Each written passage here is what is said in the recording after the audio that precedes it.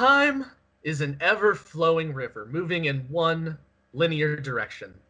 Unless you're a video game series featuring spiky-haired anime protagonists beating 13 versions of the same person to death with key-shaped swords. Hi, everybody. Welcome to the Game Raiders podcast. I'm Drew, and I've got my co-host Sergio here with me. Hello. Sergio, do you know about the Kingdom Hearts series? I know that it is Final Fantasy and Disney, and that is it. Oh boy. Well, if you guys aren't aware at home, Kingdom Hearts is a franchise, built upon the strangest crossover ever between Final Fantasy and Disney, and also the tears of its fans when Square Enix announces a new non-numbered entry in the series. What began as a pretty straightforward plot involving a hero's journey to defeat the ultimate darkness lasted for literally all of one game, and has now developed into a mess of different but same characters and conflicting story beats with more branches than Winnie the Pooh's Honey Tree minigame. Reference. So because I hate myself, I thought it'd be fun to try and explain the entirety of the Kingdom Hearts story to my co-host Sergio, because he's literally never played a single game. However, my heart just isn't strong enough to take on this Herculean task by myself. So I had to call in some reinforcements, and we've got our lovely friend Emma back with us. Yay! Hi, Emma. Hello, I am here. Emma. Yep. Emma, is it fair to say that you love Kingdom Hearts? Oh yeah, I got my hoodie on today. So Okay. Nice. It's one of my favorite game series, so I will always be down to talk about it. Yeah, Okay. On one side we have Resident Evil Emma, and then on the other side we have Kingdom Hearts Emma. I wear a lot of hats. Inside of like. every person there are two Emmas. The two franchises are actually a lot closer than you might think. Yeah. I mean, for sure. But Emma, just answer me this question: do you own a Shadow Heartless plushie? No, I don't actually. What? I thought you did. Keychain? No, I don't. I don't think I do. I own a Keyblade. I own a real Keyblade. Do you want to see it? You want me to go get it? Yeah, sure. Bring it out. I'll go get it. One second. Okay, so here's my guess. So this all started when Thanos snapped, and it ripped multiple universes together, right? Am I on the right track here? Yes, exactly. Oh my god. We have to display our nerdism proudly. So at what point does Marvel and Star Wars and the Muppets get involved in the Kingdom Hearts series? Oh, they haven't yet, but Not yet. We're hoping. We can only hope. Yeah, that's my Keyblade. I got it for Christmas a couple years ago. Maybe at some point I'll hang it on the wall, but I thought about buying a Keyblade once. We'll see. Maybe I still will. I don't know.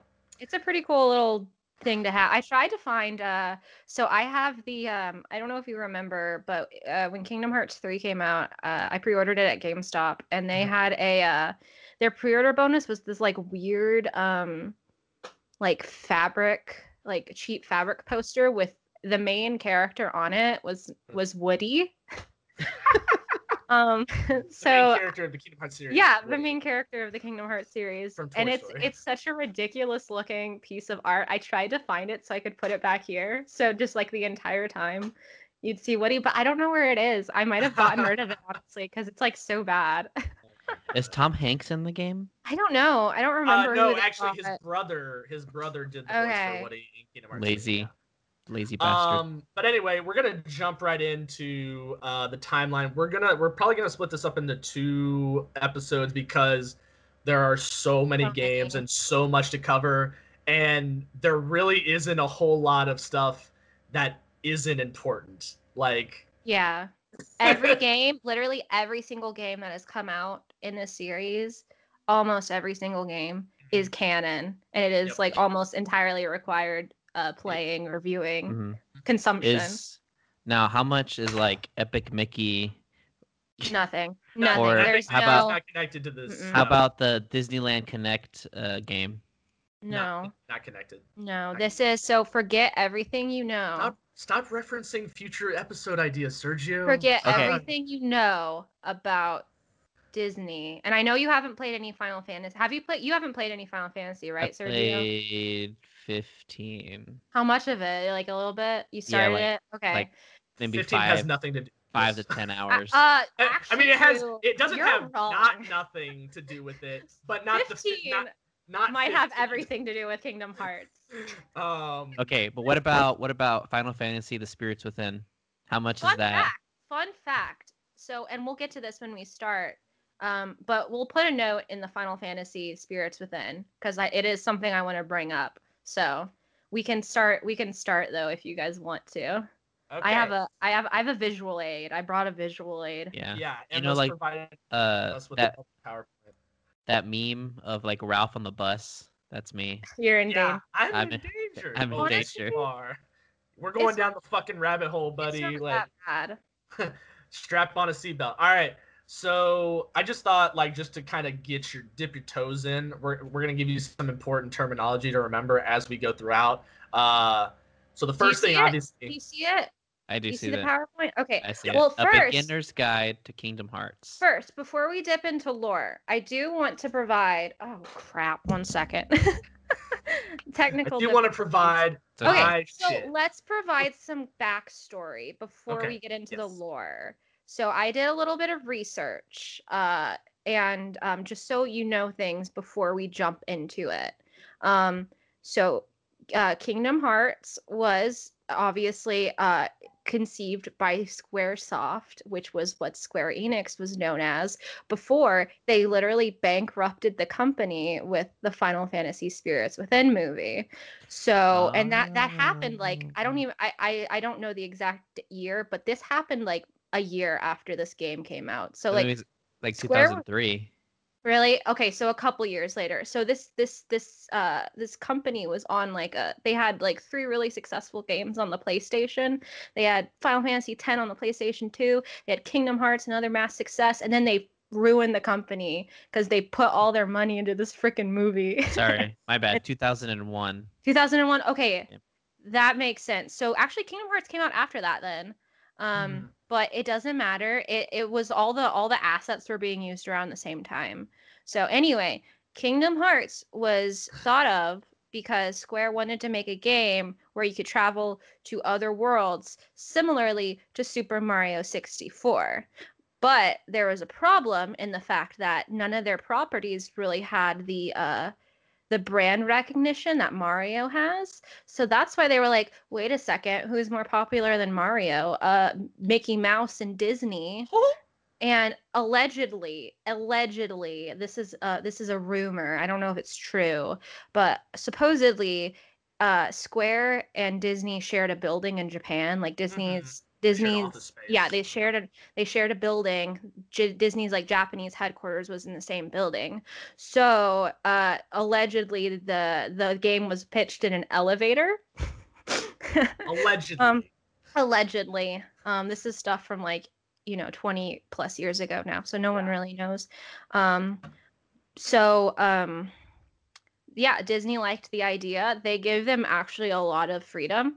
The only thing they really didn't want was they didn't want them to make Mickey Mouse the main character because they didn't want Mickey committing violent acts. That's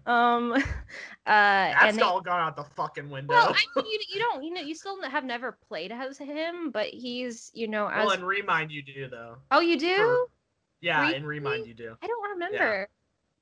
I don't remember. I know in Kingdom Hearts. I mean, it's like a brief, contextual thing, I think, at best, but yeah. Okay. I don't remember. I played Remind when it came out, so I don't remember enough. But anyway, so a name you will hear a lot when we're talking about this is this guy right here, Tetsuya Nomura, he is the auteur behind this series. Okay, my fucking existence. So fun fact, this was Kingdom Hearts 1, which was the first game in the series. That was his first game he'd ever directed. He was previously are you guys still there? Okay. Yeah. He worked on games like Final Fantasy 7 and 8, which kind of reimagined the series. it took them out of the like more fantasy and into the more like futuristic fantasy kind of thing that the series is kind of known for now. And he's credited he's designed character he designed all the Final Fantasy VII characters. So he designed like Cloud and Sephiroth, and he designed Squall, who's the main character of Final Fantasy VIII. He didn't really do 9 because 9, I don't know if you guys know anything about 9, but it's like kind of a like it goes kind of back to that fantasy thing.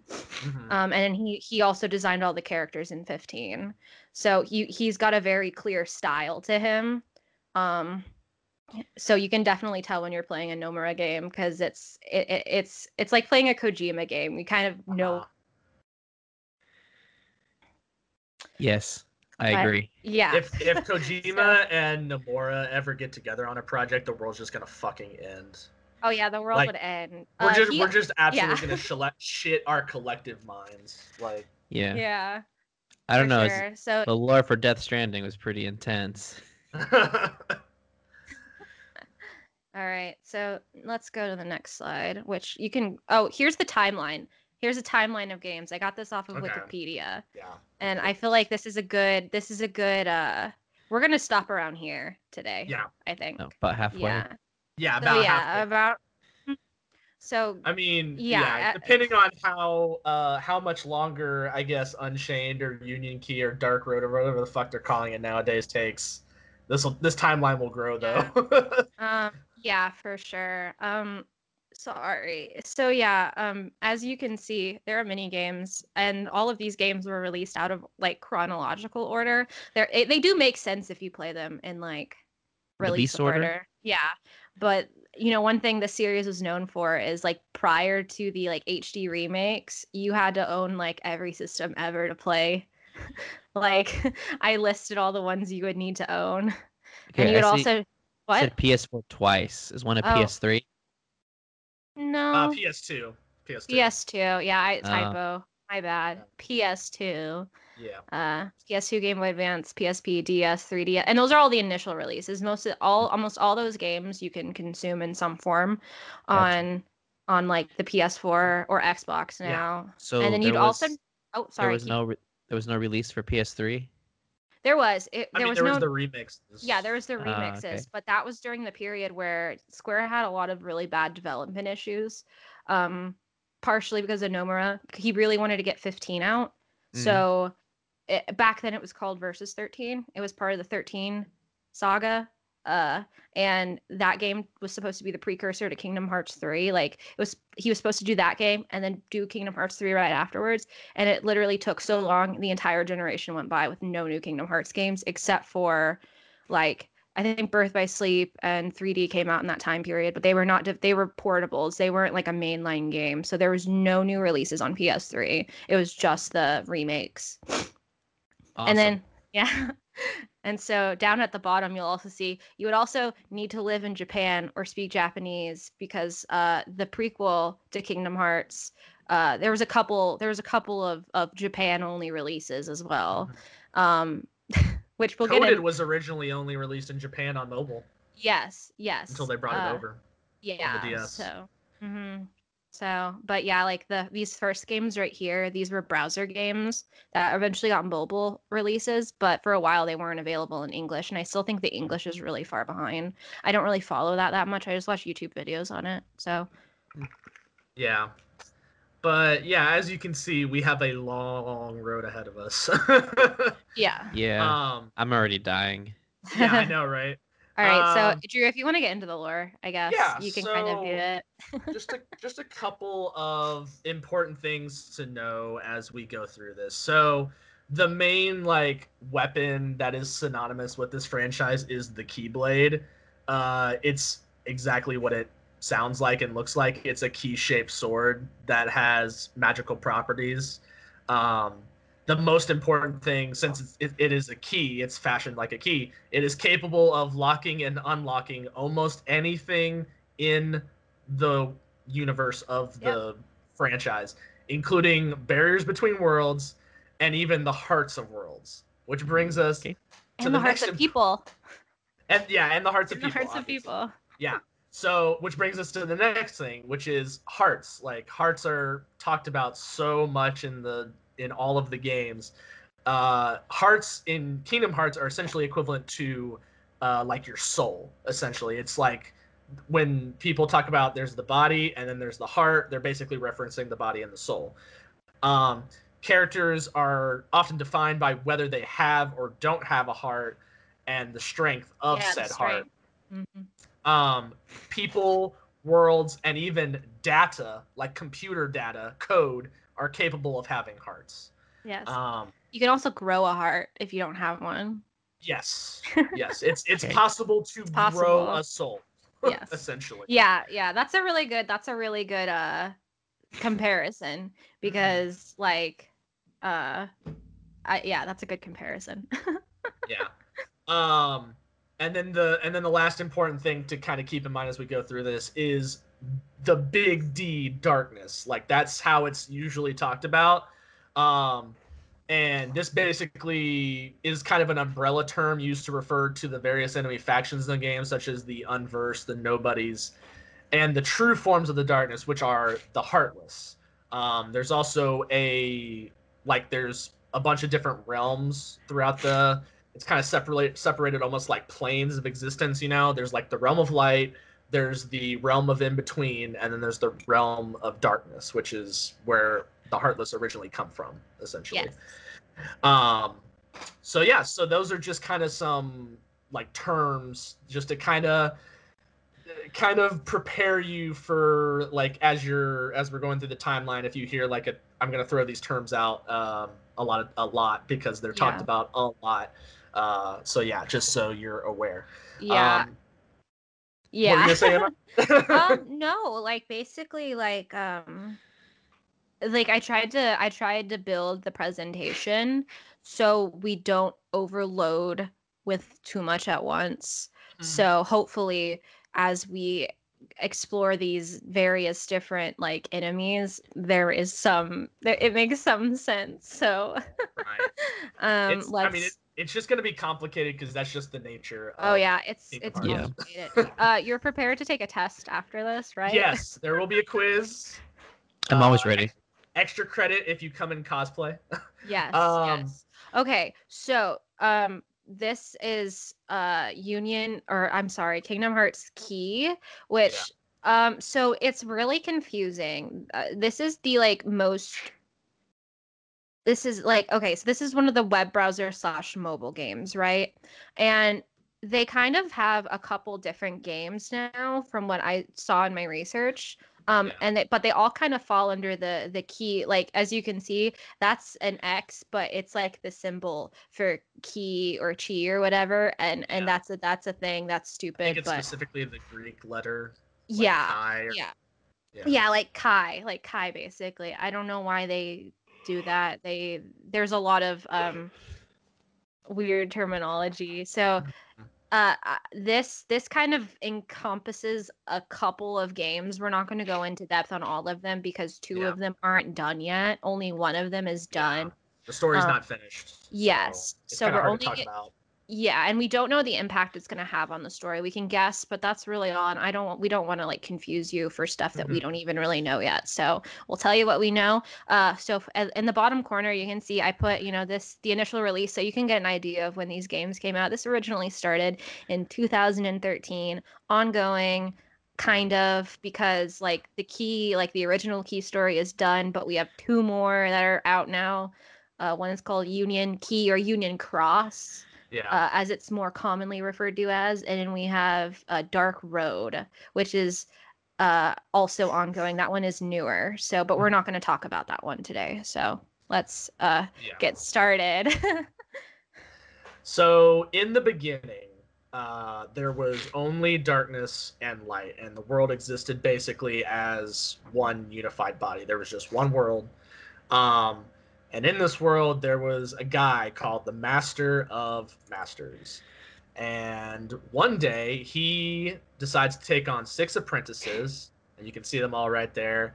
Ira, Envy, Gula, Ava, Asa'ad, and Lushu. And these guys his apprentices are known as the Foretellers. The Master of Masters is basically omnipotent. He is able to see the events of the future, partially because I think it's his eye. It's his eye, right? In the Keyblade that he wields. Yeah, you can see this So Keyblade right here. That's a pretty important Keyblade. So is this Walt Disney? We don't know. We don't know what any of these people. Well, actually, we only know what this guy looks like, but we'll get to there in a very long time. We don't know what anyone else looks like, but generally in Kingdom Hearts, if somebody is hiding their face, there's something behind it that is, they're trying to hide. So, we don't know what he looks like yet, but I have a theory he's like gonna be like one of the other characters or something, but no one really knows yet. Yeah. It's Mickey. So the Master of Masters pulls his apprentices aside and says, "Hey, I need you guys to basically prepare for this event called the Keyblade War." He's already seen all of this happen. He gives his apprentices each a copy of the Book of Prophecies, which has an account of all of these events. But they are given different books. So, like, some information critically is missing from the various copies. So each of the foretellers doesn't have the whole story. He also says that one of them is a traitor, too. Yes. But we don't know who. Yeah, he points the finger at one of them and says, or points the finger at the group collectively and says, "Hey, watch out, because there's a traitor in your group. Better find out who that is." Yeah. So one's a Judas. Yeah, exactly. Let's see. Yeah, there we go. Oh, this is where they live. This is where they live right here. This place called Daybreak Town. It's a pretty cool design. So, yeah. So he gives them all a copy of the book. He gives them a different role, and basically sends them out to accomplish this task of preventing the Keyblade War. Yeah. He also... Oh, sorry. No, go ahead. He also gives... So Luxu is the other guy in the black coat. That's kind of his, like, special apprentice, I guess. Like, he's kind of different from the others. Yeah, and he gives him his Keyblade, which is that one that has the eyeball in it that we just showed you. And then he also gives him this weird black box that nobody knows what's in it. The master tells Luxu what's in it, and he's like, "Whoa, what? Really?" But, like, we don't know what's inside. And then the master promptly fucks off. Yeah, he just dips. Yeah, he dips. He's like, "See ya. You guys can handle it. I'm out." Is he died or is he just gone? No, he just leaves. He just leaves. He just disappears. We don't know what happened to him. Yeah, we don't really know where he went. So we know he's still around, but we don't know what he's up to. We don't know what he's been doing. He just gave all these instructions and was like, just peace. Like, I'm out. So. So in order to try and stop the Keyblade War, each of the foretellers forms a different union, hence one of the names of one of the games. And these unions are made up of Keyblade wielders. So in this day and age, it's called the Age of Fairy Tales. Like, Keyblade wielders are very prominent. They are numerous, and basically these Keyblade wielders are tasked with obtaining Lux, which are pieces of light. So they're tasked by the foretellers to go out and gather as much as possible. However, this proves to be a futile gesture because the future is already set in stone, and the Master of Masters basically predicted that, one, leveling the finger at one of the group and saying, "Hey, there's a traitor among you," would basically set them to bickering and squabbling amongst themselves, and eventually war would break out between the unions. So he wanted war. Yes, most people think so. Yeah, basically. Yeah, he wanted the events of the Keyblade War to happen so that the rest of the events, as had been foretold, could happen. Yeah. And also, real quick, because I didn't mention this. So this story in particular, was a web browser mobile game, but the story is so important for the story after Kingdom Hearts 3 that they made a short movie with all this stuff, and that's why we have all these really nice looking graphics down here, because that's not how it looked in the original game. I was about to say, it looks really good. Yeah, no, the mobile game is super flat 2D, Yeah, like I don't cartoony. I don't think I included any pictures from that. I tried to keep to like the higher quality stuff just because it looks nicer. Yeah. But So this movie was released before Kingdom Hearts 3 or So after? it came on the so they released a couple of sets. The last set before Kingdom Hearts 3 was called 2.8, 2.8. which included like one more game, and it included this. And I think it also included that little Aqua thing too. Yeah, the 0.2. Yeah, so it was they added this on there. They fully animated the whole thing. It looks really nice. So Fully animated, voice acted. voice acting. So, one of the foretellers, Ava, she was given the role by the Master of Masters to basically go out and handpick rather, a number of Keyblade wielders to basically live on past the war. And she essentially sends them to another world, basically to start afresh and keep the light alive while the rest of the world falls into darkness. Yes. And she creates this group called the Dandelions, which is like they and those people eventually go on to become the new Union leaders after the Keyblade War is over. And that's kind of these people down here. And that leads into the events of Union Cross, which is still ongoing. It's one of the longest running ones. Yeah, I can give you a like we got like just our little cast of characters down here. I actually don't want to go into it because it kind of is confusing because I don't think we should. these characters come back and it's really confusing and we don't know what's going on. There's like time travel and stuff involved. So that's just the basic gist of that's like the most important stuff of the Unchained Key / Union Key / Dark Road story for now that you need to know for now, because again the rest of it is unfolding and we don't know exactly where it's going to go yet. This thing. I'll tell you what this thing is. This little cat thing. That's called a Chirithy. That's like a little buddy that some of the Keyblade wielders used to have. It's like, pretty cute. Dream spirits. Yeah, like a little spirit. It's kind of cute, I guess. It's a marketing ploy. So. Are there Chirithy plushes? I mean, there's got to be, right? Oh, there are. Yeah, I mean, they released some around Kingdom Hearts 3, I think. Okay. Oh crap! Let's go back. Okay, there we go. So okay. Now this brings us to the next game, which is a really good game. Yeah. Really great game. It's an undetermined period of time after there's not really, they don't really assign years to a lot of these things. It's just an undetermined period of time after an event happens. Yeah, it's assumed it's been a while. Like when I first played this, I would have assumed like thousands of years, but I mean, who knows at this point? But I don't know exactly how time works in like if it moves literally across the entire universe or if different worlds have different perceptions of time.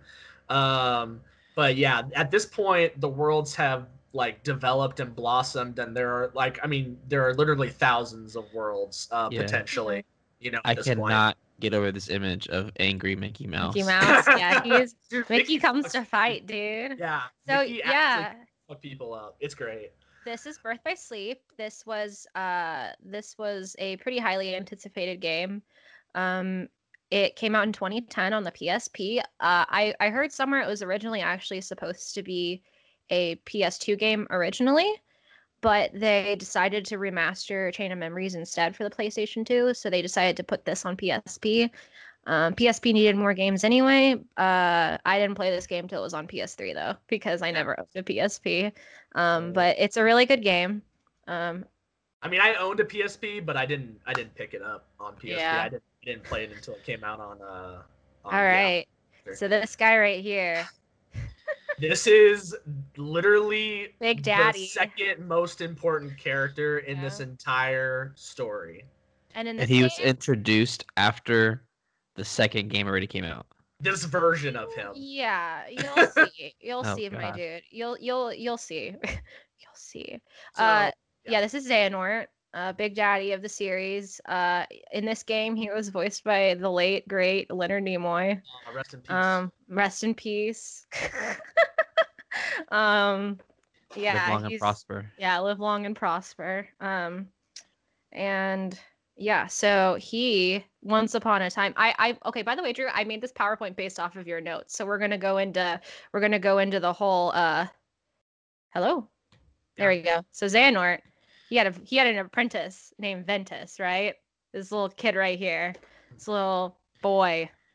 And he really wanted to make this magical mythical weapon known as the Keyblade, but not like key as in Key, key as in X The key. X. Yeah. Yeah. So this is different from your normal Keyblade. Drew, do you want to go into what that is? Because I don't exactly remember what it's supposed to do. So the Keyblade is the ultimate weapon, essentially, and it's one of the only ways to access Kingdom Hearts, like the namesake of the Yeah. series. Which It's an is actual physical yeah, object. it's allegedly like the heart of all worlds. Mm-hmm. Huh. Whatever that means, whatever that entails.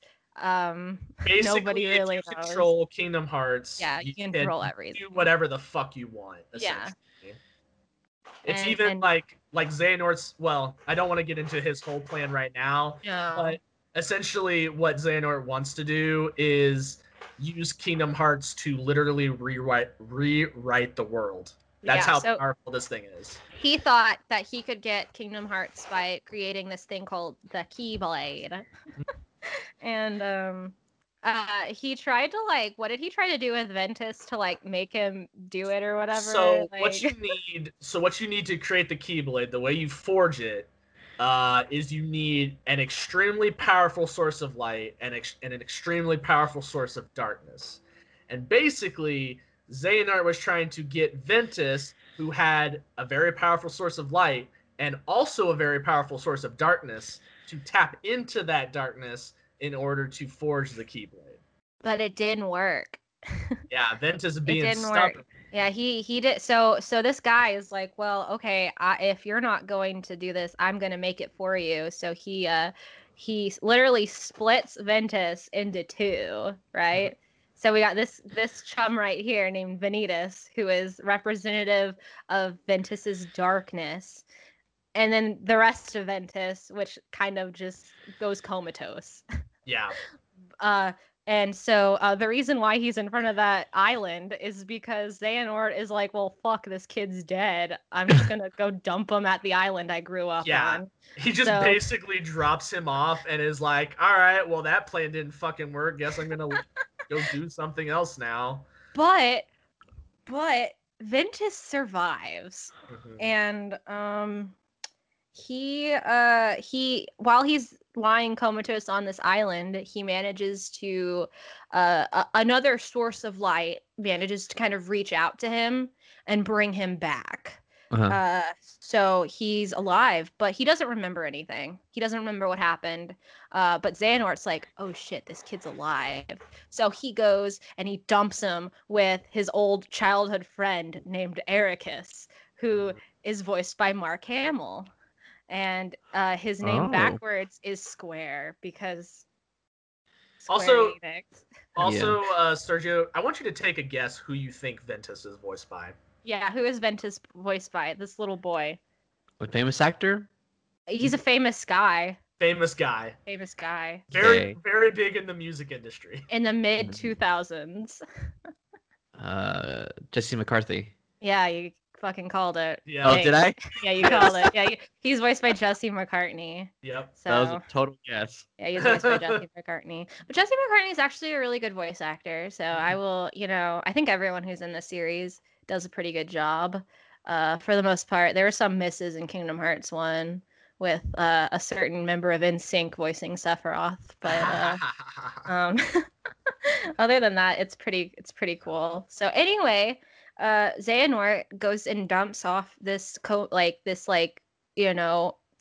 amnesiac little child off with his old friend who lives in this place called the Land of Departure, and he has two apprentices of his own already, and that would be Terra and Aqua, they're a little bit older than Vin, I think. Yeah. I But- think it's assumed that, like, Terra and Aqua are probably in their, like, 15 to 16 range. And then Mhm. Ventus is probably maybe, like, 13. or 12. When this happens. When this happens. Yeah, when this happens. This all happens before the game.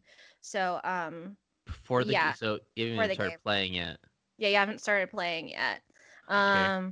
But yeah, and so Xehanort's like, so I'm gonna dump you with this guy, and then I'm gonna peace out for a little bit, train this other kid who's like the evil you, and then I'm gonna come back and get you when you're like, you know, a little bit more better at doing Keyblade stuff. Yeah. So I mean, obviously he doesn't say this, but like, yeah, this is pretty much what he's thinking. Yeah, this is what his plan was. Yeah. So, 4 years go by, I think, right, Drew? Is that what it was? 4 years? I think so. Yeah. Around 4 years, and all these three, they become friends, the best of friends. Yeah. It's very important to mention that Ventus looks up to Terra like an older brother, essentially. Yeah. Like, he's way more attached to Terra than I think he is to Aqua, and that's pretty important for what happens later. I think, like, so the way this relationship dynamic really works, in my opinion, is I think Aqua and Terra are like 100% in love with each other. Like, I mean, it's just true. I mean, maybe, yeah, I don't know. I think they are. Or at least I think Aqua loves Terra, but like, and then Ventus really looks up to Terra, obviously, like what Drew said. Yeah. And then like I guess like Aqua's kind of like an older sister to Ven, but like, you know, they're like friends, but they're not like as close as like the other two are. So really the two of them are basically like the parents to Ven. Yeah, like they're always trying to coddle him. They're trying to make sure he stays out of harm's way. Yeah. You know, he's also not as far along in his like mastery of the Keyblade as they are, so like he kind of looks up to them as well. And Aqua, at the beginning of the game, she makes them these little charms called Wayfinders, and it's cute, and you know, stuff like that. So they're like Lisa and Mark and Danny from The Room. Oh yeah, yeah. Except yeah, kind of. Well, yeah. Except you're tearing me apart, Aqua. With Aqua and Terra at the same time. He was doing a pillow fight, though. Come on. Where'd you get the drugs, Ventus? I think if anybody's a stoner, it's definitely Terra. Yeah, Terra's kind of like the guy who, well, no, I don't know. He would be the guy who's like, I didn't study. No, Aqua's the studier. Yeah, no, Aqua's the studier. Like Terra's the guy you go to for like PCP. And Ventus does it once and like passes out. Yeah, right. Has to go to the ER. All right. Do you want to talk about the Mark of Mastery, Drew? Yeah. So basically, Terra and Aqua are at the end of the road of their training, and they're going to undertake the Mark of Mastery exam, which will hopefully determine whether they are strong enough to be declared Keyblade Masters, to go out and do their own missions unaccompanied, and you know, just basically joyride around the world. Yeah. Kind of like Star Wars. There's a lot of, I'm gonna say this now. There is a lot of parallels between this game and this like Star Wars like prequel. So just especially episode 3. Yeah. Keep that in your mind as you're watching this. Yeah, and Mark Hamill's in this. So Mark Hamill's in it. Yeah. So okay, I'm gonna try and point out. Does he sound like Mark Hamill, or does he sound like more like the Joker? He kind of sounds like Mark Hamill. Yeah, you can kind of tell it's him. He sounds like now Mark Hamill. He doesn't sound like the Joker, but like he sounds like Luke in like The Last Jedi kind of, except a lot more proper, less like, you know, down on his luck or whatever. Yeah, but you can definitely kind of tell it's Mark Hamill though. Yeah. So Terra and Aqua are gonna go through the Mark of Mastery. Ericus and Xehanort are in attendance. Yeah, to watch this unfold. Oh shit! Sorry. I keep doing weird stuff. I'm sorry. Oh, it's all good. So as they start the Mark of Mastery, Xehanort uses the powers of darkness to manipulate the exam, and so their Mark of Mastery exam consists of them hitting these balls of light, which I don't understand how that demonstrates mastery, but anyway, it's a fucking tutorial, I guess. Yeah. So he turns the balls of light into balls of darkness, and they have to hit the balls of darkness. And essentially what happens during this is that Aqua is able to hold her composure and keep to the side of light. but Terra has a side of darkness, and he taps into it apparently to try and defeat the balls of darkness. And this prompts Eraqus to declare that Aqua is a master and Terra failed. He needs more work. Yeah, he needs a little bit more training apparently to master his heart. Terra is big upset about this. Big upset. Get it? So they gave him the title of knight, but not the title of Jedi Master. Yes, exactly. So after this happens, Eraqus calls Terra and Aqua into the chamber and tells them about these enemies called the Unversed. And these are creatures that are kind of running amok across the universe. And specifically, Aqua and Terra are tasked with protecting the Princesses of Heart, who are Cinderella, Snow White,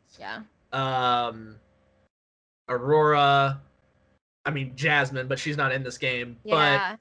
But basically, the Princesses of Light are people like Disney princesses. Yeah, they're Disney princesses, but importantly, they have pure hearts of light, meaning there's no darkness whatsoever in their hearts. Yeah, so basically, in like Kingdom Hearts lore, everybody has darkness in their hearts except for Princesses of Heart. So Terra leaves right after this. Terra leaves to go start his mission. Yeah, and then Aqua follows, and then Ventus is like, I want to go too, because like I think what happens is Vanitas is like, oh, Terra is going to he's going to go, and he's not going to be the same guy when he comes back, and so so Ventus is like, whoa, that's not cool. I love Terra, so he goes after him. So specifically the order in which they leave, because this is important, is Terra leaves first, Ventus runs after Terra, and like tries to tell him something, but then Terra leaves, and Ventus is like, well, I need to go find him. I need to make sure he's okay. Aqua, who is still in the chamber with Eraqus, because she's being given a secret mission by Eraqus to keep an eye on Terra and make sure the darkness does not take control of him. Once Aqua is given this mission, she then learns that Ventus has left the land of departure and immediately leaves to go find, both of them, but specifically to go find Ventus, because he's not big enough boy to go traipsing around the world by himself. He's a baby. So also, so they all leave, and the way this game is structured is there's 3 different campaigns that you play. You play one, and then you play another, and then you play another, and then they branch off from here basically. And then I made a list of all the Disney worlds in this game that you go to. Thing I liked about this game is that it's mostly like older games, because this was a prequel. Like, so it's like older Disney movies were used, except for Lilo and Stitch. I don't know why. There was also supposed to be a Jungle Book world, but they cut it. Toy Story was also supposed to be in this, but then they also cut it. They tried to do Toy Story like 3 or 4 times before. So we're not going to go into all of the Disney World exploits, because we would literally be here for like 2 days. I think if we talked about everything that happened in all the Disney Worlds in all of the games. So basically, we're not going to cover the Disney World exploits from any of the games.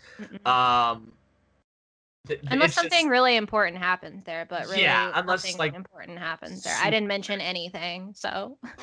Like the Disney Worlds basically just serve to kind of either light character development for the main characters, or occasionally there will be something super huge and critical happen in them, but not usually. So basically the main thing for this first set of Disney Worlds is that Terra is tricked into using the powers of darkness by various villains, such as Maleficent, the Evil Queen, and then Ventus is like, who is like kind of traipsing behind Terra, is learning that, oh, his friend was using the power of darkness, and he's like, wait, that doesn't sound like Terra. Terra wouldn't do that. Aqua, who is behind Ventus, goes to these worlds, learns what Terra is doing in these worlds, and is like, yeah, that sounds like something Terra would do. I'm angry at Terra now. And slowly over the course of this game, like Xehanort kind of starts to like get into Terra's head too.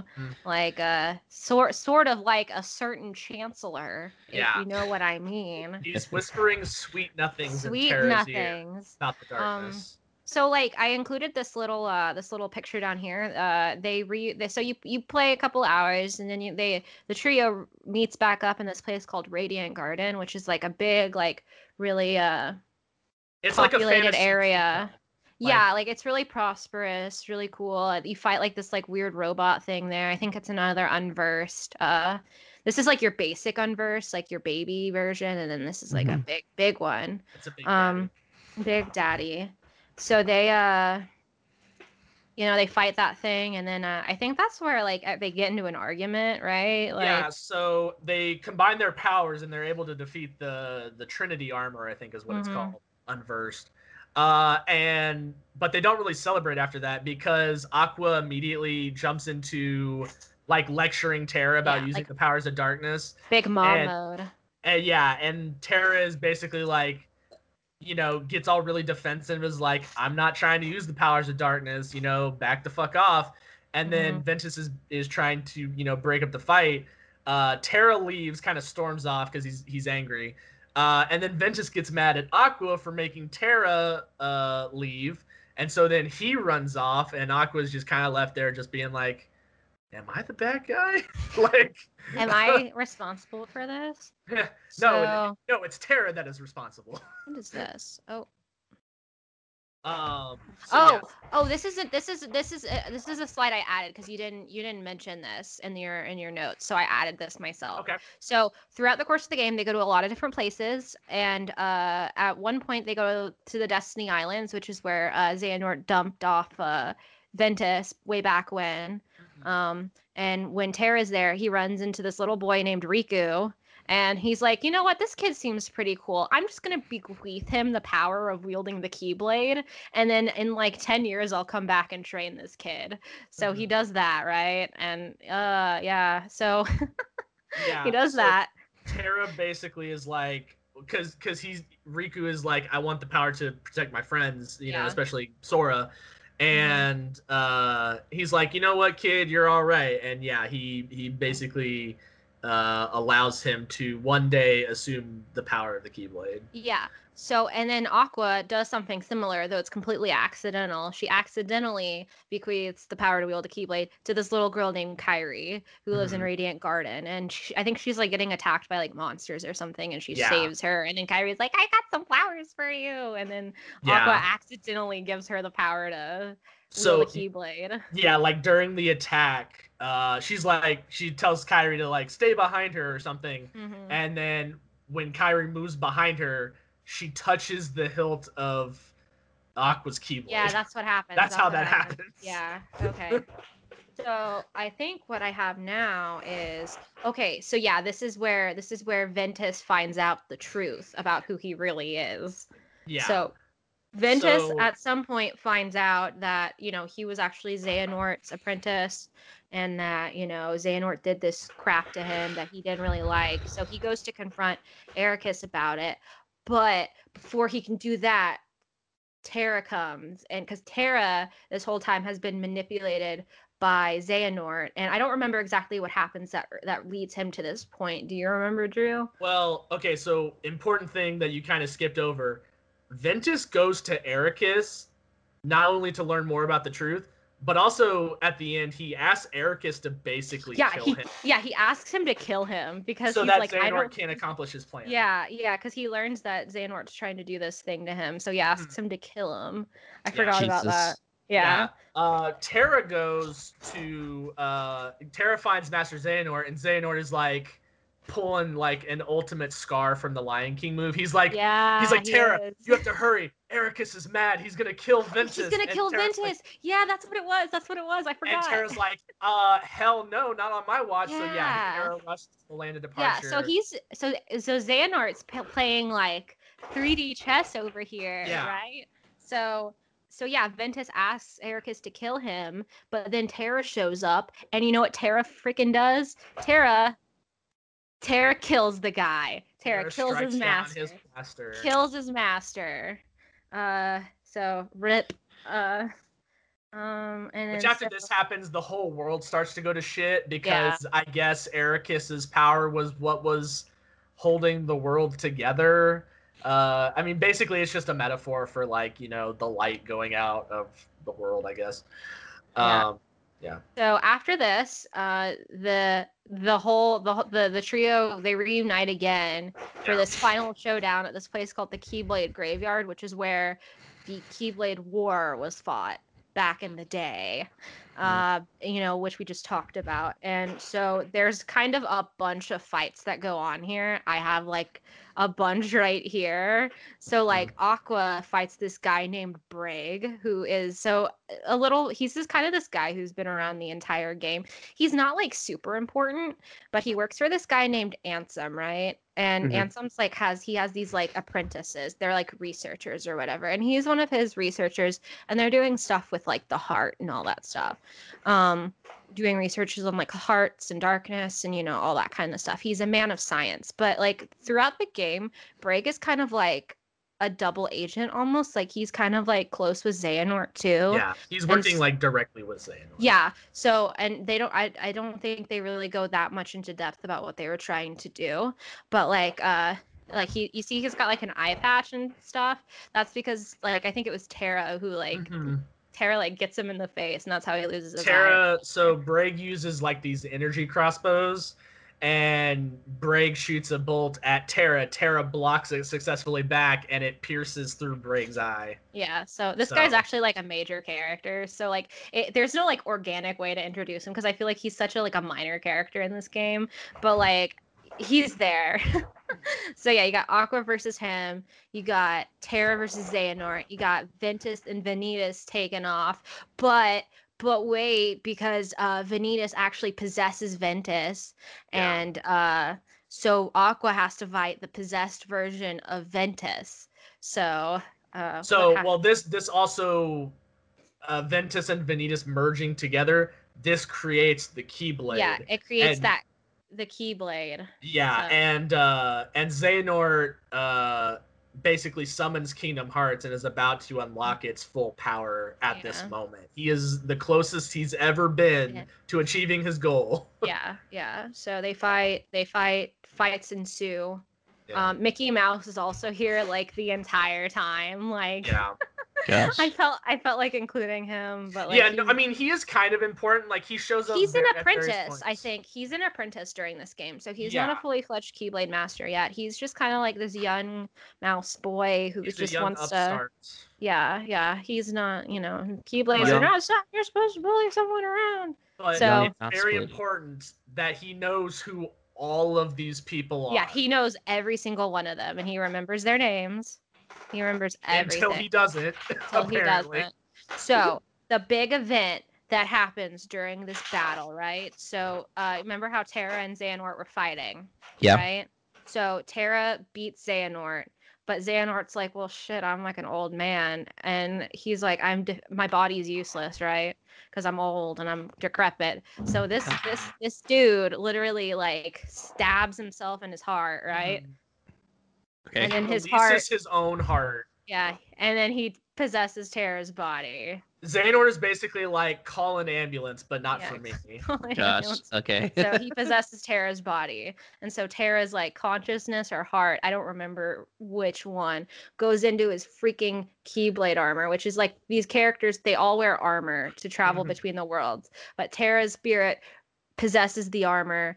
And so you fight the possessed version of yourself as this armor. And it's referred to as the lingering will. So this is literally Terra's fighting spirit, essentially, is what is residing inside this armor right now.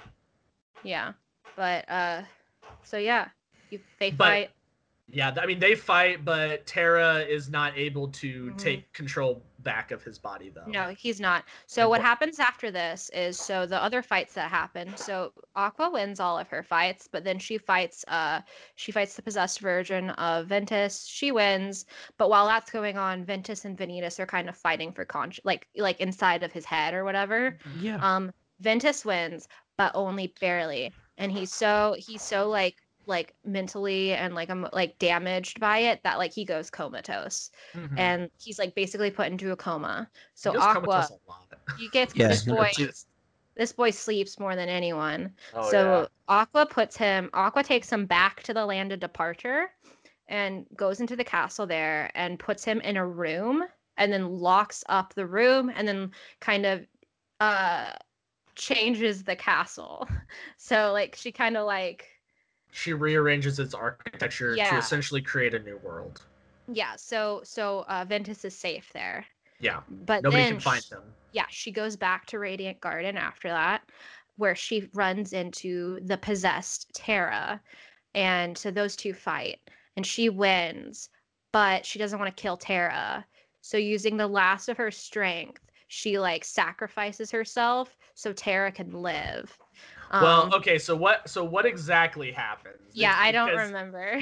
That's kind of, I guess, downplaying it, but it is a little confusing. So Yeah, what happens is so there's a part of Terra's spirit, his fighting spirit, that's inside the armor, but there's also still a part of Terra inside his body.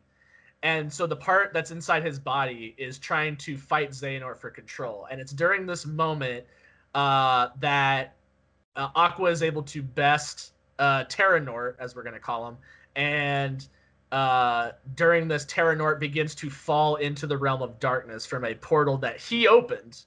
And he begins to fall into the realm of darkness. Aqua dives in to save him.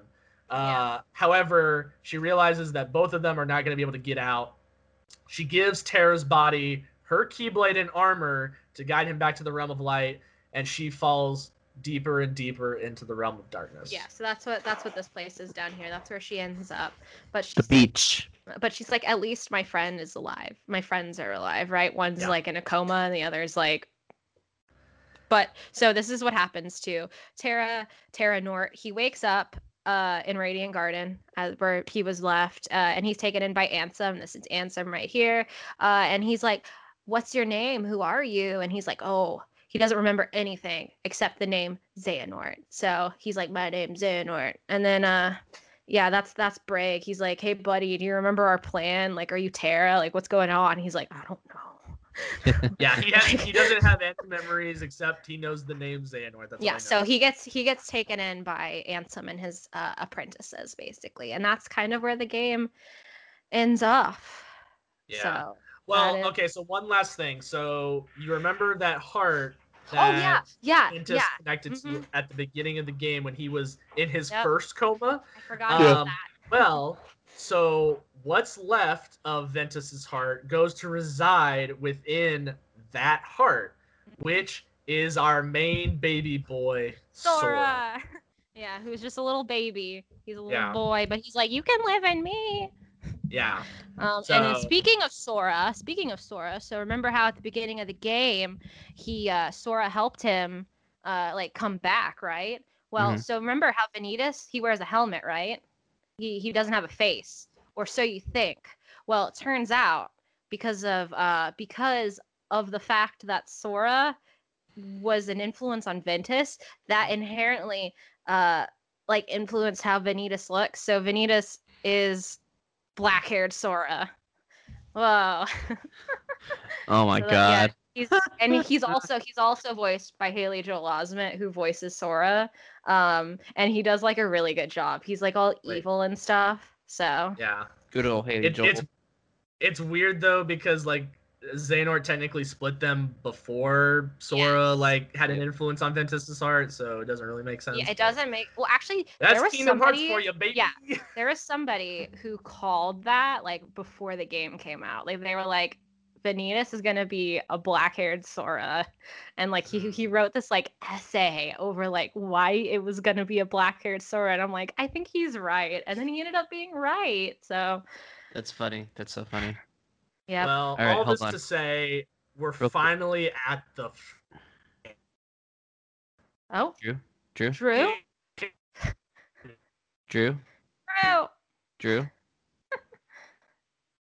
Oh no. He keeps cutting in and out. Okay, while this is happening, I'm gonna give something to drink. Yeah, we'll break here and then we can figure out what's wrong with Drew. Are you back Oh, there? there we are. Okay, Sergio is going to get a quick drink, and then we will continue with Kingdom Hearts 1. Oh, drinking my wine. Oh yeah. Yeah, it's actually pretty good. What is it? The Coppola. Sofia Coppola. I'm gonna go get another can. I'm gonna go get another can while Sergio. Oh, 2-drink Emma. Here we go, baby. Hey, 2-drink Emma. I told you that she's gonna down that entire 4-pack of Sofia Coppola wine tonight. I guarantee you. God damn. All right, I'm back. I'm gonna eat this pizza while you guys talk to me. Okay, well, Emma went to go get more wine. I tell you, man, she's gonna down that entire 4-pack tonight. I guarantee you. Okay, so we got how many games left until we're calling it? So we have 3 more games. Okay. So yeah, this is the first game finally. Mm-hmm. But I don't think I don't think I have as much info on this one because it's important to remember that this is the first game in the series. So this is where the lore is most basic. Yeah, this is straightforward. This is the most straightforward game a Kingdom Hearts game is ever going to get. And honestly, Chain of Memories is pretty straightforward too. It's the games after like Kingdom Hearts 2 and onward where it really starts to get weird. Yeah, so Birth by Sleep was a kind of a clusterfuck as well because there's like 3 interweaving stories and you need to play all of them to get the full story and there's a lot happening. Yeah, it's also important to remember that came out after Kingdom Hearts 1, Kingdom Hearts Chain of Memories, Kingdom Hearts 2, and then Days had already come out too. So it was building on all of those stories. So it's a lot to explain, especially if you've never played the other ones. Yep. So but anyways, so the first Kingdom game Hearts 1 came out in 2002. Came out in 2002 on the PS2. Yep. It's almost 20 years old. The very first baby game. I still have my the Black Bar PS2 box, which is actually I think worth a pretty penny now. I don't know which one I have. I think I have Greatest Hits. I've got both. I've got Black Bar for both Kingdom Hearts 1 and Kingdom Hearts 2. I bought them really late, so I don't think I have Black Bar, but it doesn't matter. Actually, Kingdom Hearts was my first. What does that mean? Black Bar. PS2 game. Like the original release. Box. So like after a while, if a game sold enough, it got a Greatest Hits version, which is like a red bar instead of a green bar or a black bar. Yeah, so those are like more there's more of those. It's like a first edition versus a second, third edition. So Kingdom Hearts 1 takes place 10 years later after Birth by Sleep. As you can see, Sora, Riku, and Kairi, they're all they're like 14 now. Riku's 15. But Kairi lives with Sora and Riku on Destiny Islands. And it's a little confusing why, but she lives there now. Just go with it. And they're all friends, right? They're the best of friends. Riku and Sora have been friends since they were kids, but as they get older, their relationship kind of becomes like almost like a kind of a friendly rivalry. Like they're rivals, yeah. Yeah, they're rivals. They're shonen rivals. They're like Deku and Bakugo. Oh my god. They keep track of how many times they've one upped each other. Yeah, like they race to to see who's gonna be captain of their fucking raft. Like they're are they secretly in love with each other? Yeah, they want to share a Palpu fruit with each other. It's it's pretty great. I like their pants. They have cool pants. They have cool pants. So and Sora, like we mentioned, is voiced by Haley Joel Osment, and Kairi is voiced by Hayden Panettiere, at least in the first couple games. Riku's voiced by this guy named David Gallagher, who is like a child star. He really doesn't do much else besides Kingdom Hearts anymore. I mean, Riku's just a sexy guy. You know? He's just a sexy guy. Yeah, he does a really good job voicing Riku, though. So. Oh yeah, for sure. Yeah, they live on the island and they want to leave. They want to build a raft and leave. Specifically, like, I think it's more Riku than anything is really desperate to escape the island. Like, he really, really wants to see. He really wants to go. He really wants to see the world. He kind of just ends up talking Sora and Kairi into it, I think, is kind of what it's implied. But so the night they build this raft, right? And the night before they head out, there's a storm, and Sora's like, "Oh God, I gotta go save the raft." So the island they hang out on is like a smaller island that's like close to the big island, which is where everyone But you lives. never see it, which But is you really... never, well, you see it once. You see it Well, in I mean, Kingdom you see it in Hearts Kingdom 2. Hearts 2, but what I'm saying is Yeah. like you never see it from the island, even though it's supposed to be pretty No. close. No, they live on like you start the game and you're like on this like really small island and you're like, Completely what isolated. is this? Also, I just want a quick sidebar. I want to just point out the fact that they wanted to build a raft to sail to a different world. I just want to They're point out that fact. kids. They're kids. Because okay, this is probably not making sense to you, Sergio, but you can't just sail to another world. It's like a pallet. It's like they built a pallet and they were gonna sail away on that pallet. Like, yeah, in this world you need like something extraordinary, or in Like this universe, I should Castaway? say. Yeah, like Castaway. They were basically gonna cast away a raft and like go somewhere. But they weren't gonna ever fucking go anywhere because they were always No. going to end up on Destiny Islands no matter where they went. Yeah. So basically, the night this happens, the night before they leave, there's a storm. So Sora goes out. Oh God, I thought I dropped my wine, but it was just a plushie. I'm so sorry. I almost had a heart attack. It was my drinking the strikes again. Oh, it was my Eevee plushie. My Eevee plushie was falling, and I thought it was my wine, and I was like, ugh. But anyway, the night before they go out, Sora's about to eat dinner. His mom's like, Sora, dinner's ready, and this is the only time you hear his mom. He never ate that dinner because he goes out to the island to try and save the raft. But when he goes there, Riku is there, and he's like, actually, no, that's not what he does first. He tries to go into this cave, and then there's this weird stuff. Like this cloaked guy is there, and he tells him, yeah, I was about to say, the one to open the door. And then you skip that part like before. Yeah, I know. Before the night, yeah. That's before the night. I haven't played this game in a while. Yeah, he meets this hooded man who's basically like, this world is now connected, and this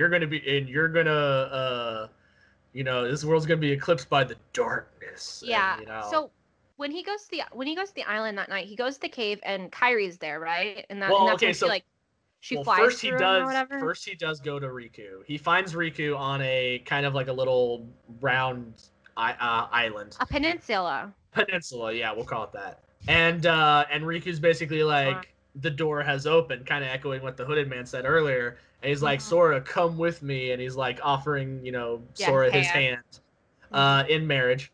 And they're so what's happening is Riku is being swallowed by the darkness as this is happening.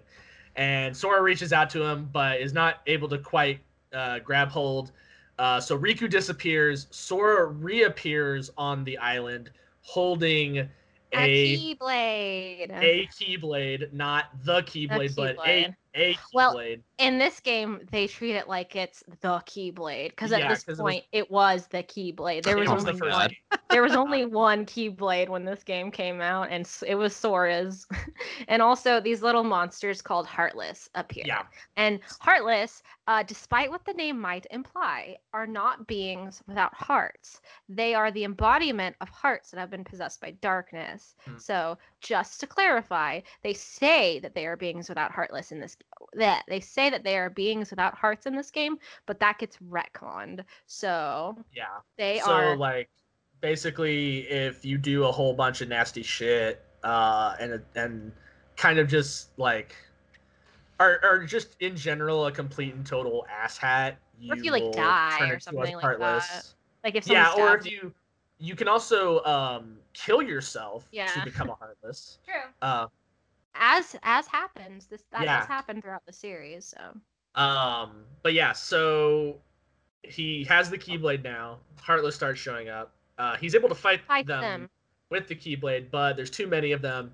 So he rushes into what they called the secret place. It was like a little hideaway. Little cave. He finds Kairi standing there, but the door opens. The door that's in the secret place of the world literally opens, and Kairi goes whooshing through Sora. Very important. And then she disappears. Kind of. And then kind of the whole island kind of disintegrates, basically. Yeah, the world is devoured by the Heartless, essentially. Yeah, the world is gone. But after this, so yeah, meanwhile, we got these two. Donald Duck these and two Goofy. chuckle fucks. they are at the Disney castle, right? And they're looking for Mickey, who is the king, right? He's King Mickey. And Mickey is nowhere to be found. But Mickey pieced out. He pieced out. A lot of characters just piece out in this Yeah. series. And so Mickey left a note to try and they were like, you got to go find the key. Yeah. And also instructions to go find this dude in this place called Traverse Town named Leon. And so Goofy and Donald go to Traverse Town, which is a place where people go when their worlds have been devoured by darkness. Mm-hmm. So something that happened between Birth by Sleep and Kingdom Hearts 1 is this place remember that place Radiant Garden? It got devoured by darkness, which is kind of why Kairi ended up in Destiny Islands. A lot of people speculate that instead of going to Traverse Town, she ended up there because of destiny or whatever like that. So, but everyone else went here, including these three. That's Leon, that's Yuffie, and that's Aerith. They're all Final Fantasy characters. Leon is actually named Squall, but they changed his name for Kingdom Hearts, and he's from Final Fantasy VIII. He's the main character. I think his nickname in Final Fantasy VIII though is Leon. No, he goes by Squall. I know he goes by Squall, but Squall. I think his nickname is Leon. But yeah, and he's voiced by David Boreanaz from Buffy. Okay. In this game, yeah, and then we got Yuffie. Who's from Final Fantasy VII, and she's voiced by Christy Carlson Romano from Ethan Stevens and Kim Possible. Okay. And she went on to voice her in Advent Children as well, which is the Final Fantasy VII movie. She was eventually replaced by the actress who plays Katara in Avatar. But for the first couple appearances of Yuffie where she's voiced by Christy Romano. Whitman, right? Yeah, Mae Whitman voices her now. And then we got Aerith, who has had a litany of voice actors. She's also from Final Fantasy VII, and she is voiced in this game by Mandy Moore. Rapunzel herself. Rapunzel herself. So yeah, basically, Sora ends up in Traverse Town. He meets Leon. They have a little powwow because Leon's like, what's going on? Why you have a Keyblade? You're just a little kid, you know. They literally have a powwow because Leon knocks the crap out of Sora. Well, you can beat him, but well, you can, but you still pass the fuck out. Yeah, it's an optional boss fight. Like, well, not optional. Like, you don't have to win. Like, so they meet up, and then I think what happens during this point is Goofy and Donald get found by Aerith. Mm-hmm. And they kind of fill them in on the situation that's going on. They learn more about the Keyblade. And then eventually Sora, Donald, and Goofy all meet up and they take on this like giant, I think it's the guard armor, right? The guard armor Heartless, which is just like, it's just a boss. Donald and Goofy literally land on top of Sora. Yeah. Hence the picture I got there. But basically, like, so Sora's kind of like a warrior class kind of character. Donald's a mage, and then Goofy's like he's like a shield. He carries a shield. He doesn't. Goofy's like a guardian essentially. Yeah, he's like a knight, I think, or something like that. So. Yeah. They fight this boss and they beat it and they're like, hey, we make a really good team. And then Goofy and Donald are like, well, we're supposed to follow the key. You're the key, so we're going to follow you around. But wait, Riku also ended up in Traverse Town, right? Because remember... No, Riku ends up in Hollow Bastion. He ends up in Hollow Bastion? I thought he ended up... No, he ends up in Hollow Bastion. No, he comes to Traverse Town later, though. I got ahead of myself. Yeah. That's the next time they go to Traverse Town is when they meet Riku. Yeah. Sorry, but this is where we learn about like the Disney villains, right? So basically, Sora and Donald and Goofy team up because also Donald and Goofy have a ship that will can travel between worlds. And Sora's like, well, I gotta find Riku and Kairi. I might as well stick together with you guys. Yeah. Donald and Goofy's like, we gotta follow the key bearer, so we might as well stick with you as well. After this, we learn, the League of Disney Villains is kind of like spying on them. This is led by Maleficent. Yeah. And she's gotten together with Jafar, Captain Hook, Oogie Boogie, and Hades. And they're basically planning to take over all the worlds by working with the Heartless to find the keyholes, which are keyholes are what leads to the heart of a world. So basically, what the Heartless do is when they enter a world, they are searching for the keyhole so that they can then enter the keyhole and take over the heart of the world and turn it to darkness and stuff. And these are all the Disney worlds. So like in Kingdom Hearts 1, basically Sora, Donald, and Goofy kind of go around all these Disney worlds and like lock up, like defeat the Heartless there and then like lock them up basically to keep them safe. And so we got like Alice in Wonderland, Hercules, Tarzan, Winnie the Pooh, Aladdin, Pinocchio, The Little Mermaid, Nightmare Before Christmas, Peter Pan. Fun fact, this is the only game that a Tarzan world appears in, because after this is when the Edgar Rice Burroughs estate had a dispute with Disney, so they lost the rights to Tarzan. So this is the only time Tarzan appears. And I included this picture down here of Cloud with Hades because it's just funny. I don't know, like this was like pretty soon after Final Fantasy VII came out, so the Cloud fever was still pretty real during this time. But also interesting to note that although the 100-Acre Wood, which is Winnie the Pooh's homeworld, it does have a keyhole. However, it is apparently impervious to assaults from the Heartless. Yeah, it's just too it's too pure. Yeah. And when I say Pinocchio, you get swallowed by Monster the Whale at one point. So that's where you end up in the belly of the whale. Yeah, so it's kind of cool. And then kind of throughout this kind of game, so throughout the game, Sora, Donald, and Goofy they become a really good team. They fight all these worlds, but kind of along the way, like Riku's also around. He's kind of just doing his own thing, but Maleficent finds him at some point, and he's kind of like, "They've replaced you. He's replaced you." Yeah. Don't you see? Like, so Riku ends up in Hollow Bastion after the Destiny Islands is swallowed, and Maleficent initially finds him. Riku at first is initially like, Maleficent is trying to corrupt him and essentially turn him to their side because she's like, this boy's got potential. And she basically tries to pit Sora against each other. Sora and Riku against each other. And Riku initially is like, no, there's no way he would ever Sora's my best bud. He would never do anything like that. But then, they bump into each other at Traverse Town at one point, and Riku sees Sora with Donald and Goofy and kind of starts to, get on like Maleficent's page, and Maleficent's like, yeah, see, I told you, he's replaced you with new friends. You're better off with me. Let's go do dark stuff together. So what happens is starting to feel a lot familiar. So this is Hollow Bastion right here.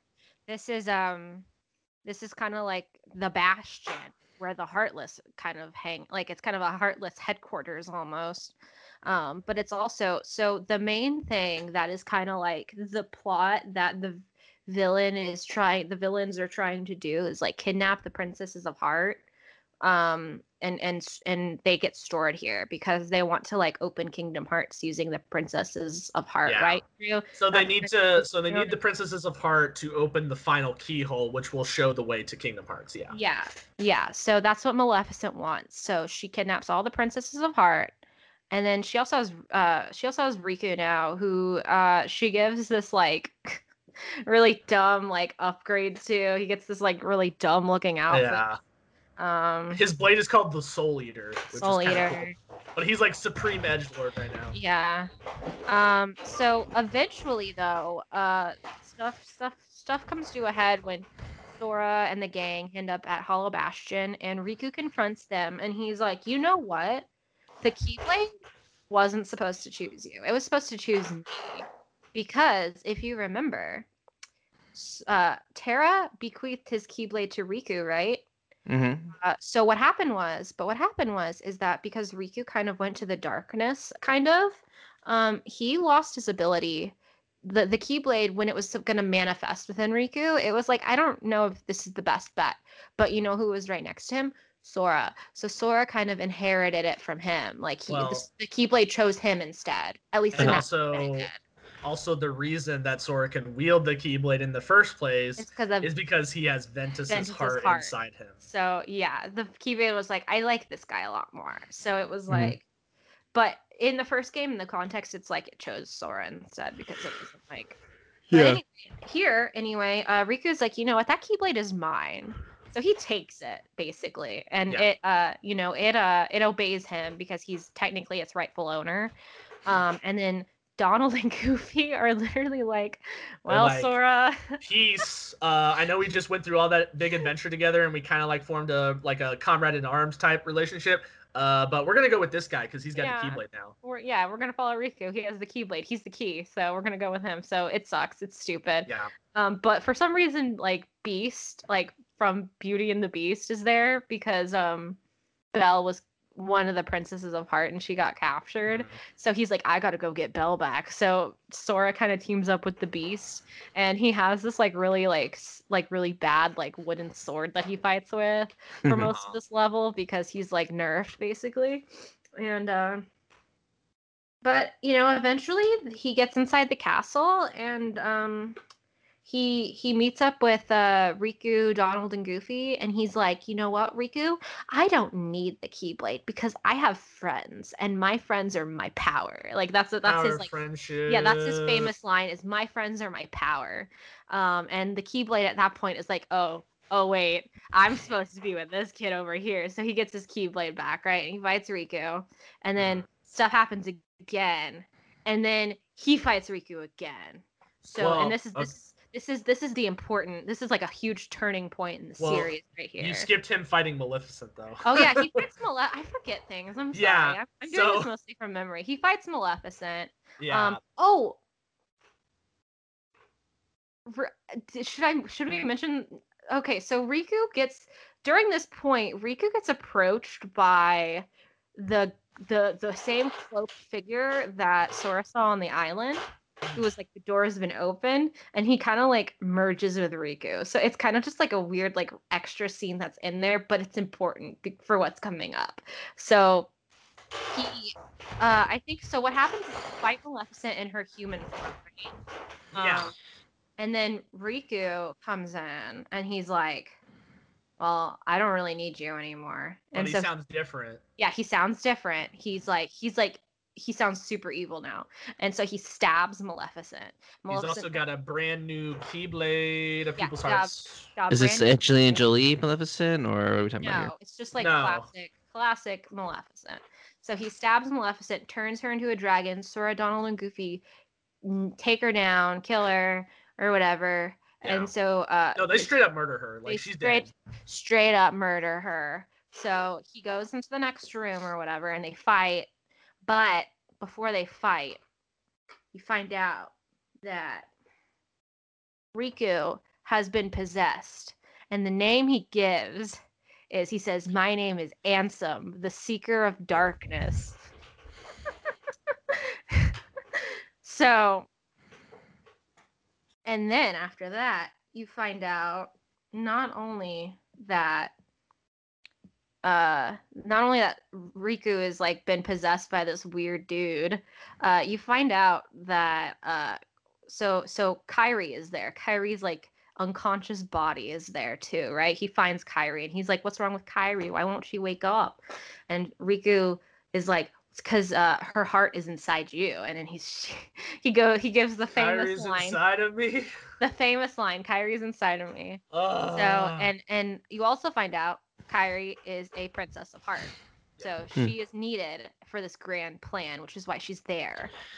And so Riku's like, I need to get this heart out of you. So he fights Sora. They have this big, it's a really fun, hard boss fight. They fight. Sora wins. And I think I think like I don't remember exactly what happens to like Riku after this. Like I don't. Does he like disappear? Does he like? Yeah, Riku kind of disappears. Because So basically, he gains some of his consciousness back here, right? Like. So basically, after this happens, Sora is he wins the fight, but he's not able to seal the final keyhole because it still requires Kairi's heart to complete. Yep.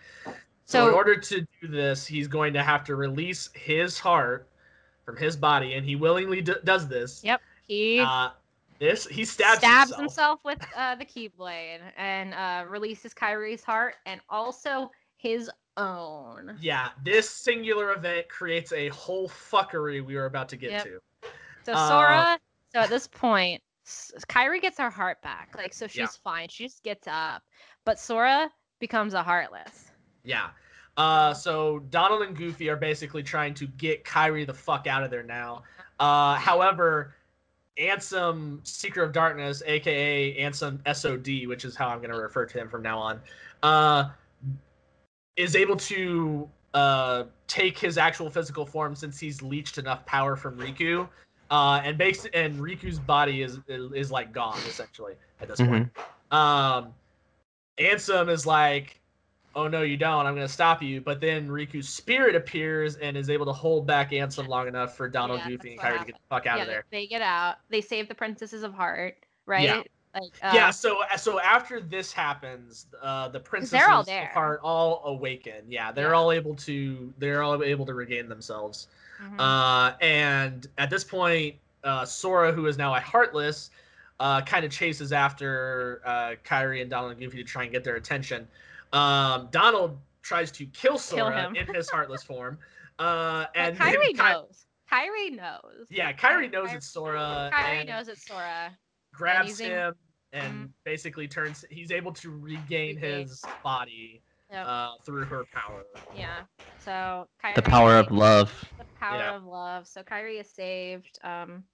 Yeah. So there's not much really left after this until the final battle. They leave, but they come back eventually to seal the keyhole in Hollow Bastion. Yeah. And then you find out that well, I mean, you don't really find out in this game, but we'll just tell you anyway. Hollow Bastion used to be Radiant Garden. I think you said that, yeah. Did we say that? I don't think I think you said Radiant Garden got turned into darkness and turned into Hollow Bastion. So yeah. So kind of I think don't like Leon and the gang come and kind of reclaim it at the end of this game? Yeah, so after Sora, Donald, and Goofy seal the keyhole at Hollow Bastion, Leon and everybody else shows up and is like, "Well, this used to be our home, so we're gonna hang out here and try and fix it." They also importantly tell Sora that once Sora goes and defeats Ansem and closes Kingdom Hearts, that all of the worlds will become disconnected. This honestly doesn't really mean a fucking thing. Doesn't mean shit. Because you can still go to any world as long as you have a Keyblade and a gummy ship, pretty much. Which in this game, that statement actually had some like weight to it, but like 3 games later, and like everyone has a freaking Keyblade, it's like doesn't matter anymore. So basically, Sora, Donald, and Goofy go to the end of the world, which is it's basically the mass graveyard for all of the hearts of the worlds that the Heartless have devoured. So I made a very clear attempt here to not include what Ansem, the Seeker of Darkness, looks like, but you're gonna see what he looks like. That's what Ansem, Seeker of Darkness looks like. Looks kind of familiar, huh? I don't know about that. Yeah. So they go to the end of the world and they fight Ansem in this like boss gauntlet, essentially. Which like Ansem is voiced by Billy Zane from Titanic. So like super but in really this game random. Only this game. Only he never came back. It's so the weird. cast list for this game specifically was like another really random fact that is like it's like not important to what's going on right now, but I think this is a game where Sean Astin voices Hercules. Yeah, Sean Astin voices Hercules, but then in 2 they actually got the actual guy who voiced actor. It's so random. They had so many really good like people in this game. Like Samwise Gamgee voices Hercules. Voices Hercules. Yep. My God. So they yeah. fight Ansem. They fight Ansem, the Seeker of Darkness, and his little back buddy right here. I don't. Dark His little is what it's buddy. called. So Yeah. they win. Surprise. Oh my god, it's a GIF. Yep, it's a GIF. It's a GIF because I couldn't find Riku in this scene in anything but a GIF. So Ansem, do you want to explain this? Ansem SOD calls out to the power of Kingdom Hearts. He's like, "Fill me with the power of darkness." And Sora's like, "Nope, bitch." And he's like, "Kingdom Hearts rise!" And yeah, so the doors open. There's this blindingly bright flow of light, and Ansem SOD is like vaporized, essentially. Vaporized by the power of light. Yeah, but so Kingdom Hearts is actually behind this door. So Kingdom Hearts is actually light, but also there's darkness back there. So they still gotta close the door. Yeah, it's really stupid because what's behind that door is the world of darkness. Yeah, so they still gotta close the door. Which can only be it can be closed only if there are two Keyblade wielders on both sides to close the door. So thankfully, this is when Mickey is like, "Hey guys." Yeah, so Mickey appears. Very important. Shirtless Mickey appears. Shirtless Mickey. Appears and is like, "Come on, Sora, we gotta close this door." Riku is also on this side of the door, trying to help Sora close it. Also important. Aqua is there too. Because she's been in the realm of darkness, right, this entire time. At some point, she bumps into Mickey. Mickey is like, "I need to find the Keyblade of the realm of darkness so that I can close the door." So her and Mickey go off to find that. Mickey gets the Keyblade, is attacked by a demon tide that makes him lose his shirt. Yeah, critically important information. Mm-hmm. And then Aqua uses her immense power to hold back the crushing tide of Heartless from overpowering Riku and Mickey while they close the door. And then I guess Mickey and Riku just dip away from Aqua after this. I don't know why they were. Well, it's really stupid. I haven't played 0.2 in a really long. I played it once, so I don't remember. It's a stupid reason. But anyway, so the door is sealed and Crisis is averted. Before Riku closes the door, he's like, "Take care of Kairi," and then he's like closes the door, and then So they're separated now. So Riku and Mickey are in the realm of darkness. Mm-hmm. Sora and Goofy and Donald are on the realm of light side of the door. And there's this really touching scene after this of Sora and Kairi reunite. So something we forgot to mention was that the final battle kind of takes place in the remnants of the Destiny Islands because it's in this like area where all the worlds are like the destroyed worlds go. So after this, Kairi is there and her and Sora are kind of like they have this really touching scene where they reunite and they're like, "You know what?" And Sora's like, "I have to go find Riku, but I'll come back for you." And she's like, "I know you will." And then she goes off and goes back to the island as it reforms, and then cue credits. Yeah, so Riku was like, "Take care of Kairi." Yeah. So that was a fucking lie. That was a fucking. So to be fair, Kairi stays safe for like a really long time. Oh no, she does. She doesn't have like anything happen to her for a really long time. She's just living it up on the island. Meanwhile, these other two boys are like going through it. So yeah, now Sora, Donald, and Goofy are in some unknown world in like a field, and they're like, "We gotta go find Riku and the King," and I forgot the name of the fucking Pluto. How can I do that? Pluto appears with a letter in his mouth bearing the insignia of the king. So they go try to chase down Pluto off to the next adventure. Yeah, this brings us to a whole bunch of fuckery. There's been a game taking place during Kingdom Hearts 1 and after Kingdom Hearts 1 and then during the second chronological game in the series. So there's two games that are happening right now. But we're gonna do this from like a chronological standpoint. So what we're gonna do is we're gonna go to one, then we're gonna go to the other, then we're gonna go back to that other one. Yeah. So, and these are the last two we're going to be covering tonight. So. Okay, good, because I'm like struggling to. It's okay. The Kingdom Hearts is draining you of your energy. Yes. I'm in the struggle bus right How now. are you doing so far? I think I get it, Yeah. It's not. but I think don't get anything. it's okay. It's okay. You're like the rest of us then. Yeah, Yeah, I know you're the like the rest names. of us. So we Yeah. got Aqua, Terra. There was Mark Hamill. Who's dead? Uh, He's dead. There's He actually Don't doesn't even come. I have He doesn't come anymore. back either. So, well, he Sora. does, but he doesn't come back. Yeah. Raikou. Yeah. So the most important thing is the friendship Kari comes from in threes. Digimon, right? Kari from Digimon. I think she was there. Mickey, obviously. Yeah. Donald and Goofy. And I think you said there was like 3 Final Fantasy characters. There's actually a couple Final Fantasy characters in Yeah. Kingdom We only Hearts, but covered Yeah. like we only covered a couple because those are the only ones that are really important for the plot of the first game. Gotcha. So, And then I think for some reason, I think I caught this, but like George Bush showed up, right? No. The No. president of the United No. States was not in the game. No. Obama was not there either. Well, I mean, they go to Lilo and Stitch World, right? So I mean, canonically speaking, George Bush would be in the game. so the Lilo and Stitch world actually makes no sense considering the timeline. So Came out in 2000, like 2001. So they could have stopped That's true. 9/11, and they They chose could've. not to. And for that, I can never forgive Sora. the existence of a Lilo and Stitch world confirms that I there's a Kingdom mean, Hearts if you 9/11. think about it, America does exist in Lilo and Stitch World. So, all right, Donald Emma, could do have you want to stopped take? the death of I'll take 2,000 days. Americans. I'll take the raid. You want to take days. days? I'll I'll take take Chain of days. Memories so we can And break this up.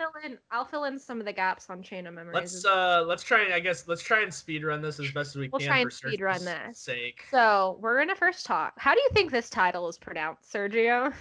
Kingdom Hearts 358/2 days. So you'd be wrong. This You're a game is fucking idiot. actually the title of this game is actually pronounced Kingdom Hearts 358 Days Over 2, and it was released in 2009 on the Nintendo DS. And fun fact, this was the first game that came out after Kingdom Hearts 2. I know that means nothing to you. So 358 days over 2. There's a But then reason. why is it 358? She just said there's a reason. There's a meaning behind this title. There's a meaning behind literally everything. Everything. Okay. So are they eating lollipops? Or popsicles? What's going on? So I'll get to that. We'll get to that, Sergio. So say somebody gets turned into a Heartless, right? So as I explained earlier, when somebody gets turned into a Heartless, their heart their heart or their soul, as Drew was saying, becomes a Heartless basically, right? But what happens to the body? There's an empty shell that gets left behind. Yeah, it's kind of like once his. Oh, okay. So is that what you were expecting? Is that what you're expecting? I was thinking something similar to happen to like Ventus. No. I guess. No. This looks like freaking Silent Hill. So nurses or something. That is a nobody, or Sergio. That's a nobody. So the names are very confusing. We got a Heartless, which is the heart, and we got a nobody, which is the body. So basically, and another important thing that I will say now, because I feel like this is the best time to mention, is that Heartless and Nobodies have varying levels of strength. So a very strong Heartless, so if somebody becomes a Heartless, the more darkness somebody has in their heart, the stronger their Heartless will become. Mm-hmm. So Sora isn't very evil. So when he became a Heartless, he became one of these guys. He became a Shadow, which is like the basic, most, least offensive Heartless that could be. They're the Millhouses of but the strongest Heartless take a human form. So, and we'll get into that later. So just put a pin in that. But like your boss Heartless, those are pretty strong evil hearts, right? Evil hearts, not good hearts. But the strongest form a Heartless can take is a human. So the opposite is not the opposite, but for a nobody, a weak-hearted person is kind of this is called a dusk. That's kind of your basic grunt nobody, and it's kind of just it's like the equivalent of a shadow basically, and it is the weak-hearted individuals that become heartless. But the stronger stronger of heart a person becomes, or a person is, the stronger their nobody is. And the strongest hearted individuals have nobodies that take human form. So without further ado, sorry, quick aside. Yeah. If you're a completed person, like if you're a person who still has your heart and your body, you are referred to as a somebody. Unofficially, kind of. I'm dying. Unofficially, you're either referred to as complete or like a I feel like the somebody thing was kind of a fandom term that they kind of adopted. I've seen it used in official capacity. It gets used officially. What's with like Japanese and then like putting so many things on the nose? So like, fragile or Die Hartman, heartless, somebodies, nobodies. So Sergio, do you remember when Sora did this, right? He just did this. So without further ado, this is Roxas. This is Sora's nobody. So he is they named... make out? No, they don't really know each other exist. So look at Roxas and tell me, does he look familiar? Is he kind of like what Lux L-U... Who does he look like? Like he the is face. like him in the face. The face, the hair. He looks like Ventus, right? He looks like Ventus. So put a pin in that. Oh my god. Okay. Just have pins over here, have pins over here, have pins down here. Are you telling me like is Ventus never been a person? No. So I'll just tell you now. So unknowingly, when Sora freed Kairi's heart, he also freed Ventus's heart. And Ventus's heart ended up going into the body of Sora's nobody because that's where it went. And because Ventus's heart was inside of Sora's like physical body, it took the form of Ventus. Gotcha. Because as you will see later on, human nobodies pretty much take an identical form to the person that they were before. So, but Roxas and one other character are an exception. So, this is Roxas. If you notice, his name is an anagram of Sora with an X added in it. Whoa. The X is very important. Is it like the crossing of the blades or whatever? It's like Kai. It's like P. Yeah. He gets taken in, and the reason his name is Roxas is because he gets picked up when he's born. So like Sora stabs himself and Roxas is born, but he's born in this place called Twilight Town because nobodies can only be born in places where there's like a strong darkness. So there's only two worlds where nobodies can be born. One is Twilight Town, and the other is this place called the World That Never Was, which was where I'll get into that. So Roxas is born in Twilight Town, and he's immediately picked up by this guy who's wearing a dark cloak, and he's like, your name is now Roxas, and you're gonna come join my organization. Boom. Organization 13, baby. So these are our main villains for a hot minute. Okay, so we are going to go through this list. So the guy that picked up Sora, his name is Xemnas. So if you look at the way he kind of looks and the way his name is spelled, you'd realize that's an anagram for Ansem. Put a pin in that one. God damn it. So basically, Organization 13, they are honestly super freaking cool. I'm not even afraid to admit it. This was like top tier hot topic emo shit from like the mid 2000s. Like this was like injected into my veins levels of cool, right?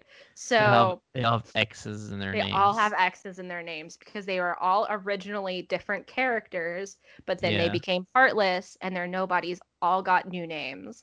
So they each have their own powers, and they each control their own weapons. So let's just do a quick rundown of every single person in Organization 13. So we already mentioned Xemnas, right?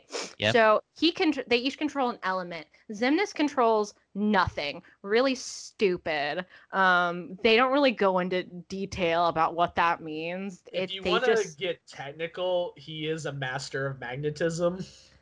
Magneto.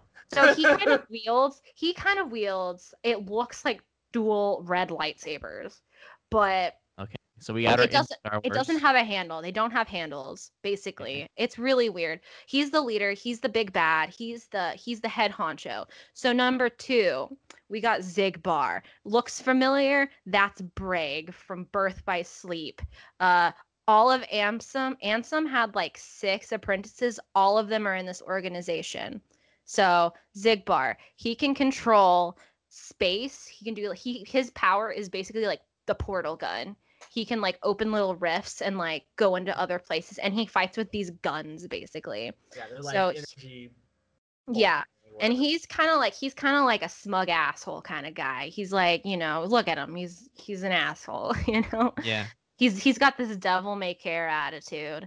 And then we got Zaldin, number 3. He can control wind, and he fights with these like floating javelin like things, right? Yeah. Mm-hmm. So he is he's quiet. He's kind of also an asshole, but he's not that bad. He's just kind of there. He's just kind of mean. They're all kind of assholes. They're all kind of assholes. It's kind of a prerequisite. Yeah. Surrounded by assholes. And then we got Vexen, number 4. He's the smart guy of the organization, right? Because he was a big scientist back at Radiant Garden, right? He controls ice, and his weapon's a shield because he doesn't really fight much. So he's always on the defense.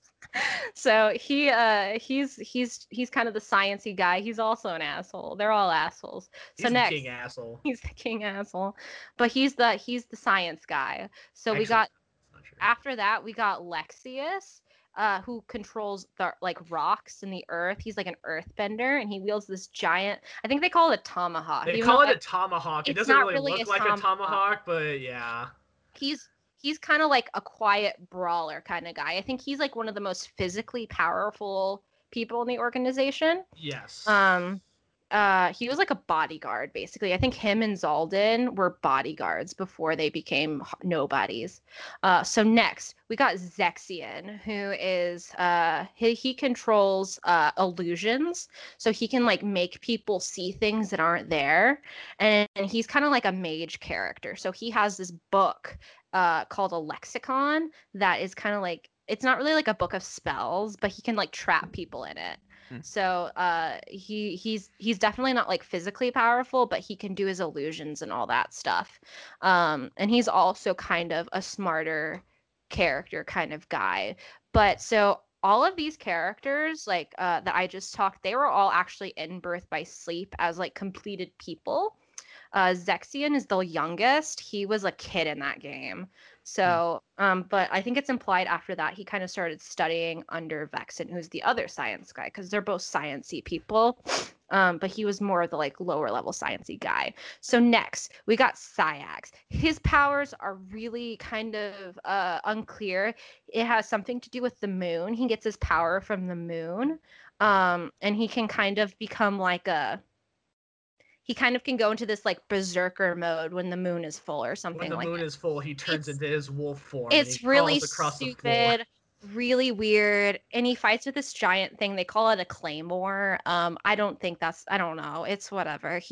But he's also important to know. He's number 7 in the organization because he was recruited 7th, but he's like Xemnas's right-hand man. He is the one who gives all the assignments. He is the pusher of the organization, right? And then next, we got the best character. We got Axel. He controls fire. He throws around these like chakram things. He's cool. He's aloof. But he's also kind of like not afraid to get his hands dirty either. But put a pin in him because he's a really important character. So next, we got Demix, who controls water, but also he's kind of like a musical guy. His weapon's a sitar, and when he plays his sitar, he can control he can control the water and stuff. Like He he can makes water dance. dance. Dance But water. he is Dance. the laziest member of the organization, and he is also like the funny guy. He's like he's kind of like an idiot, basically. He doesn't really want to go and fight. He doesn't really want to do anything, but he's just kind of there. He's there because he fulfills they needed bodies. So basically, after that, we got Luxord, number 10. Actually, I think it's pronounced Luke Sword. They didn't say his name until Kingdom Hearts 3, so like no one knew how it was really pronounced. But he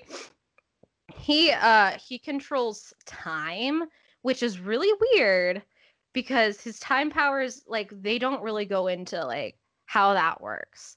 He doesn't have like super powerful time powers, but he can like I think when you fight him eventually he just like freezes you and your battle's on like a time limit. But it's not like super big time limit.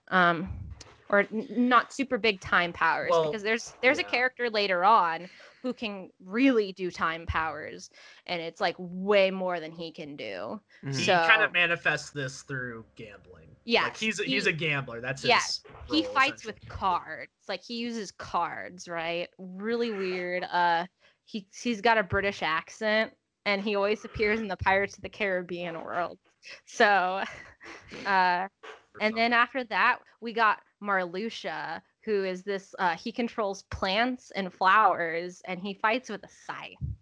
And after that, we got Larxene. Okay, queen asshole right here. She's the only girl, and her personality trait is she's a big old bitch. And she has the power of electricity, and she fights with these like little like finger knives, like kunai almost. Yeah, they're pretty. I think they're kunai. Yeah, they're a cross between like Wolverine's claws and kunai. Yeah. So, and yeah, she's a bitch. And then after that, we got Roxas. Roxas controls light, and then he uses a Keyblade, obviously. Mm-hmm. And yeah, that's Organization 13. Okay, so real quick. Yes. So, obviously, Organization 13, because there's 13 of them. Mm-hmm. Before that, was it Organization 12? Or Organization 2? Well, Organization 1? I'll tell you now, just to save your sanity.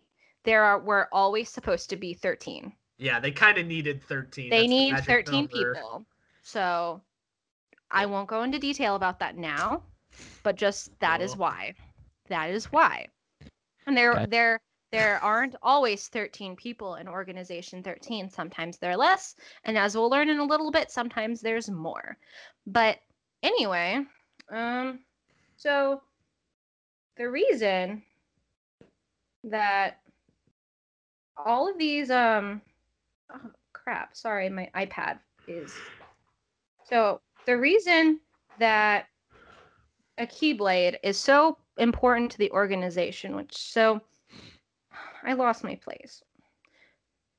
Roxas is the only person in the organization that can wield a Keyblade, and that's really important because the goal ultimately of Organization 13 is they all want to become human again, or so Xemnas tells them. That's why he recruited all of them. He's like, I'm going to make you human again. And the big thing about nobodies is because they don't have a heart, they don't feel anything. Allegedly.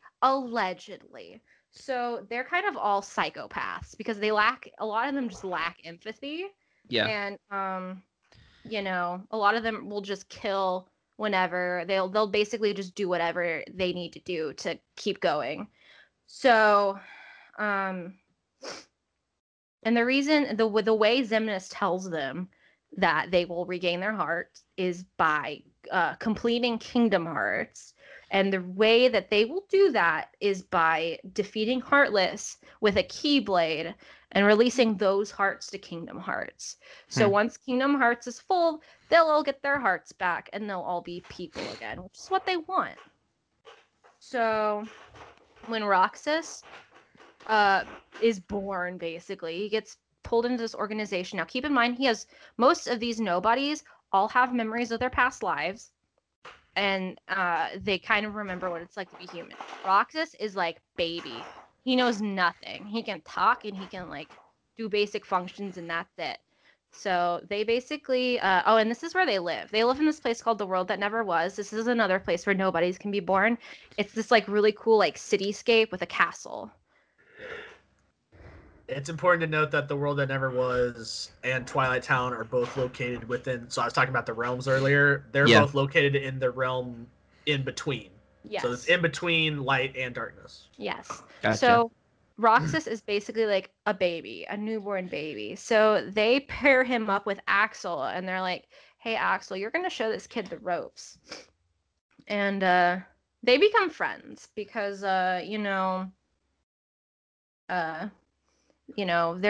just hanging out. They're doing things. Roxas or Axel likes having someone to like show around and stuff like that. And Roxas is just like, you are kind of nice to me. We're friends. So a 14th member joins the organization. So so basically when this game starts, Xemnas is like, we got a 14th member, and this is Xion. And as you can see, she can also wield a Keyblade, which we'll just put a pin in that, because you're like, where did this girl come from? Yeah, we'll get to that. So we got this 14th organization member. An important thing to know is I show her what she really looks like here, but when she is first introduced, she's just has like a hood over her head. So she doesn't really, she's kind of like Roxas. She doesn't really have a personality. She doesn't have really like anything going on. So, okay. So a couple days pass. Roxas kind of becomes more of a person. Like he has his own, like, he's kind of like grumpy. He's kind of like a grumpier kind of, he's not like Sora, he's not like Ventus, who are both very outgoing. He's kind of like a more reserved kind of guy. So as you can see, all of his pictures, he's like scowling. I don't know why. That's just a weird thing. So anyway, he becomes friends with Axel. He doesn't really talk to Xion yet because she doesn't really do anything yet. But at some point, they're like, hey, so we're going to have this really special mission at this place called Castle Oblivion. And so basically, they split the organization up. 6 people go to Castle Oblivion, and the rest stay behind. The characters that go to Castle Oblivion are Marluxia, Larxene, Axel, Zexion, Vexen, and Lexaeus. Xemnas, Xigbar, Xaldin, Saïx, Dimix, Luxord, Roxas, and Xion all stay behind. And I think, okay. So before an important thing to note before everyone leaves, there is a scene between this guy Axel and this guy Saïx. This is where you find out that those two were childhood friends. They joined the organization together, and they also have plans to overthrow the organization. And Saïx, if you remember, is the number 2. So he's really close to the main guy. And he's like, hey, Axel, I'm pretty sure the reason we're sending these people to Castle Oblivion is because we're pretty sure there's some traitors in the mist. And I want you to get rid of them. Because the only thing, like, they're standing in our way. If we want to overthrow the organization, we can't have multiple traitors. And this is also where you kind of learn that they were childhood friends. But they've been growing apart, and they're especially growing apart because Roxas showed up, and Axel and Roxas are hanging out a lot. So Saïx is kind of like, what is this? So, yeah. So we're going to put a pin in this story because this is actually where our next game takes place. Kingdom Hearts Chain of Memories. Yep. So Chain of Memories is actually the direct sequel to the first game. Yes.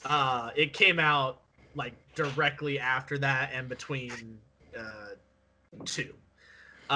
So initial release of 2004 on the Game Boy Advance, but it did get a re-release in 2007 under the moniker of Chain of Memories, which is a full remaster on the PS2.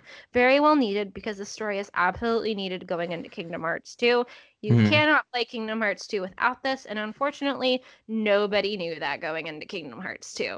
Yeah. So nice. Because originally it came out on the Game Boy Advance, and this is kind of where the whole thing of like needing multiple systems to get the entire story kind of started becoming a meme. Is because like well, the first game came out on PS2, the second game came out on the Game Boy Advance, Chain of Memories came out on the Game Boy Advance, and then Kingdom Hearts 2 came out again on the PS2. So it's like, people who didn't have a Game Boy Advance were kind of screwed out of some important stories. Which is why I think they really prioritized doing a re-release of Chain of Memories on the PS2, because it's so important to the plot.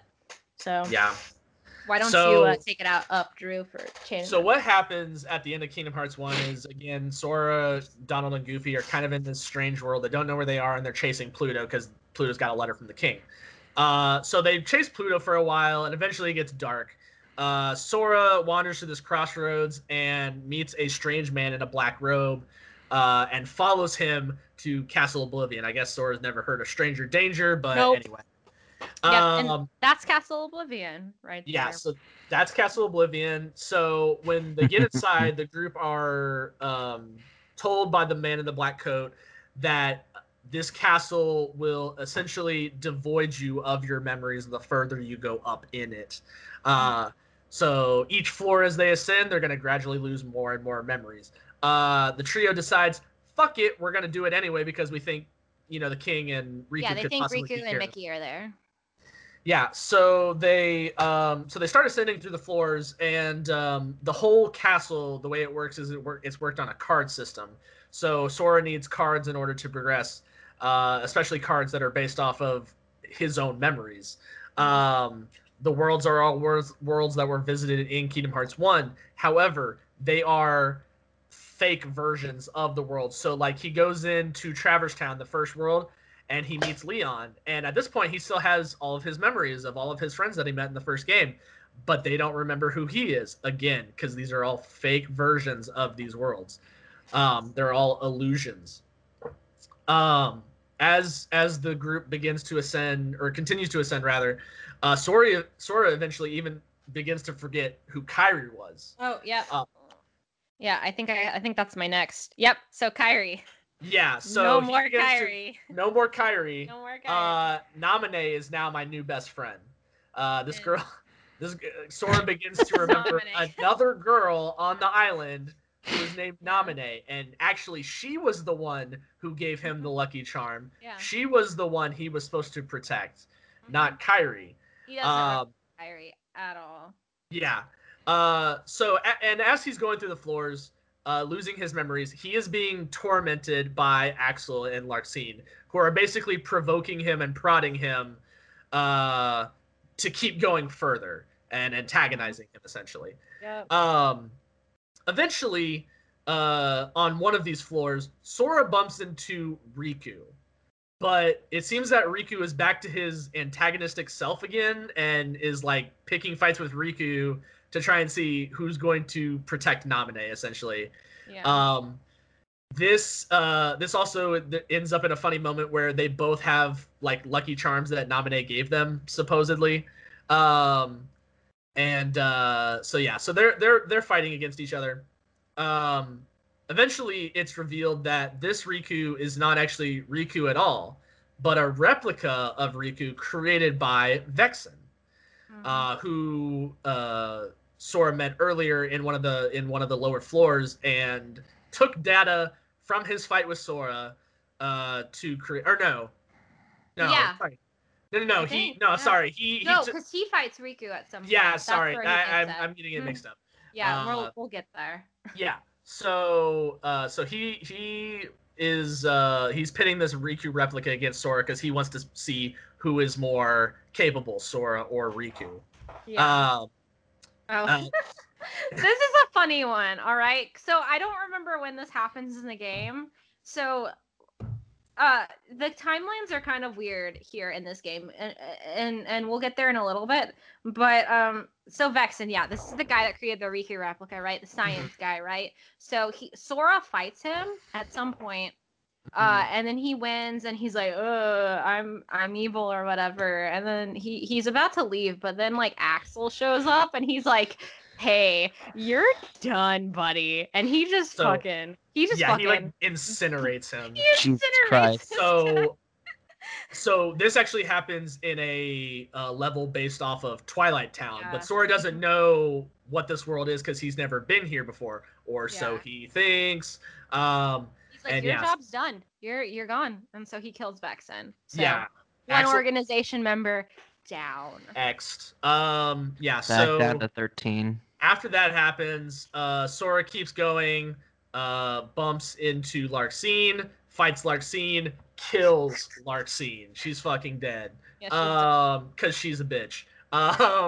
So after this happens, he finally, I think he fights Riku one more time, and at this point, he's also met Naminé. She uses. Well, I think it's important to remember that Axel is actually the one that sets Naminé free to go find Sora. Yes, so Axel is a total like double agent this entire time. Yeah, so he lets Naminé go. Mm-hmm. He's playing both sides, so he comes out on top. Yeah. So he sets Naminé free to go look for Sora. And then he leaves. And then he leaves. And then he leaves. After essentially setting all of these events in motion. Yeah. Naminé stops the Riku replica. She uses her powers, and it's discovered that she reveals basically the entire thing has been a setup to Sora, that this entire time she's been the one manipulating his memories because she has some sort of power over him. So I think what the whole thing is that like they were trying to get Sora on their side by manipulating his memories, using Naminé to do that because Naminé has the power to control people's memories. Now, important note here is that Marluxia and Larxene, this guy right here, and then the girl who Sora just killed, they were planning to use Sora to overthrow the organization. Very important note here. They were the ones who were trying to overthrow it, basically. So yeah, there we go. Keep going, Drew. Yeah. So after this happens, after Sora basically knows everything now, and he goes to confront Marluxia, kills Marluxia. Kills him. He's down. Takes him out. It's actually really brutal in the manga. The manga of Kingdom Hearts is actually super sick. Like, the manga is so good. The mangas are so good for Kingdom Hearts. They are top. They are S tier manga. Yeah, so. It gets pretty fucking brutal in the manga. But anyway, so after Sora beats Marluxia, he still doesn't have all of his memories though, because Naminé stripped him of all of them essentially. There is a way he can get them back, however. He has to fix them. Yeah, she's going to fix Sora's memories. However, in order to do that, he must be put to sleep for 1 year. So Sora, Donald, and Goofy crawl into pods, and they all go to sleep. But don't forget, Drew. So something we haven't mentioned is that there is a fourth member of this team, and his name is Jiminy Cricket. He has been here the entire time. Jiminy Cricket. Yeah, Jiminy Cricket's his whole like shtick with the game is that like he keeps a journal. And it chronicles like your like game info basically. So he's not like a super big important role in the game, but he does like at the end of this game, Sora's like, "Hey Jiminy, can you write in your journal?" So I don't know. Drew, I don't know if you had gotten there yet, but basically like when Sora is given a choice, he's like, Naminé is like, you can either remember me or you can remember your old memories. He chooses his old memories, but he's like, I don't want to forget you. So he has Jiminy write thank Naminé in the journal before they go to sleep. Yeah, he has a note to thank Naminé when they wake up so that, he won't forget her. Yeah, so he won't forget her. But, so anyway, they crawl into pods, they go to bed, and, they're going to wake up in 1 year's time, and everything's going to be just as they remember it. Yeah. But meanwhile, this Riku replica is like, so, like, you kind of, like, as Sora, you kind of face the Riku replica throughout the game. And then at the end, it basically comes to the decision that I'm not Riku, but I'm gonna be Riku. I'm gonna be the one. I'm gonna be the one true Riku. So he's like, I'm gonna go find the real Riku and I'm gonna kill him. So what's happening right now? Speaking of Riku, in the basement of the castle, Riku wakes up and doesn't have any clue where he is, but just decides to keep pressing on. he is confronted by Ansem, Seeker of Darkness, who we all thought was destroyed at the end of the first game, right? Well, it turns out that Ansem still has some sort of hold or presence on Riku's heart and is the source of the darkness within Riku's heart now. Riku and Sora's plot lines take place at the same time, so we will be bringing up characters who have already died at this point. So just FYI. Yeah. Okay. So, but Mickey is also here, and Mickey is telling Riku, to look past it and keep to the light. Everything will be fine. This works for a little bit. But eventually Riku starts to meet the members of the organization that are in the basement of the castle. Yeah, so basically there were two separate teams. Mm-hmm. There was Axel, Larxene, and Marluxia in the top, and Vexen, Zexion, and Lexaeus in the basement. And the two groups absolutely hated each other and especially the bottom group absolutely despised the top group for basically sending them down to the basement to just toil away. It's so funny. So there's all of these jealous feelings and everything. Yeah. So Riku fights Vexen, who Vexen then takes that data to make the Riku replica later. Then I think the next person he fights is Lexaeus. Yeah. Lexaeus is able to actually overpower Riku. However, Riku uses his trap card to say no and uses the powers of darkness. But he is able to maintain his grasp on his humanity. So yeah, before we move on, this guy right here, this weird looking guy, his name is Diz, and he just kind of bothers Riku the entire game, which side are you gonna choose? Light or darkness? So that's basically what he does for 4 hours. So yeah. Riku faces Lexaeus, and he fucking kills him. Yeah, Riku uses the power of darkness, is able to defeat Lexaeus using it, and he decides, hey man, darkness is kind of cool actually. I think I might be able to use this. He then goes on to fight Zexion. Yeah. But he doesn't kill him. So he actually, I think he meets the Riku replica before this. Well, he fights the Riku replica a couple of times. Yeah, he fights him a couple of times. So the replica, again, like Emma said, is trying to become the one true Riku and is I'm going to defeat the real Riku, essentially, before he gets his, heart broken, essentially, by Naminé and goes into a comatose state. So Riku replica fights Riku a couple times and then kind of fucks off. Well, no, he does come back. He does come back. Yeah. He fights him once and then he comes back and then he's gone for good. Riku actually is the one who defeats him. Oh, does he? Yeah, he does. He defeats him later. We'll get to that though. Yeah. No, it's okay. It's really confusing. I forgot it happened too. I mean, at this point right now, Riku replica isn't really that important. But... He's not. But it's a loose end. So after Riku defeats Zexion, so he wins. He disappears. Slinks away. But Axel shows up and is like, "Hey, Riku replica, you should totally kill that guy Zexion for reasons." So the Riku replica absorbs Zexion's power and kills him. So so it's also implied here that Zexion learned that Axel was trying to overthrow the organization. Kind of. It's implied that he knew that, and that's why he had to go. Mm-hmm. So he's dead. We're down how many? Have we lost everyone yet? It's four members, five members at this point, I think. Yeah, it's 5. Because I think Vexen is dead now too. Yeah, everyone except Axel dies here. Yeah. So after this, Riku does Riku fight Ansem? But no, he finds Naminé before he finds. So he finds Naminé, and then he also finds Diz, and Diz is like, "Hey, I can make Ansem come out of you, but you're gonna need to fight him, basically." He finds Sora, I think, too. Yeah, he finds Sora and he finds Naminé. And another really weird thing about the Riku story is the entire time Riku just talks about smelling things. Like, so for some reason they decided in this game that they were going to give Riku the ability to smell like darkness and like have the ability to like sense and smell things, but it's literally never brought up again. So it's so weird and like super bizarre, but I thought I'd mention that here. Yeah. But yeah, so Diz is like you can fight Ansem inside you, but you're gonna have to beat him.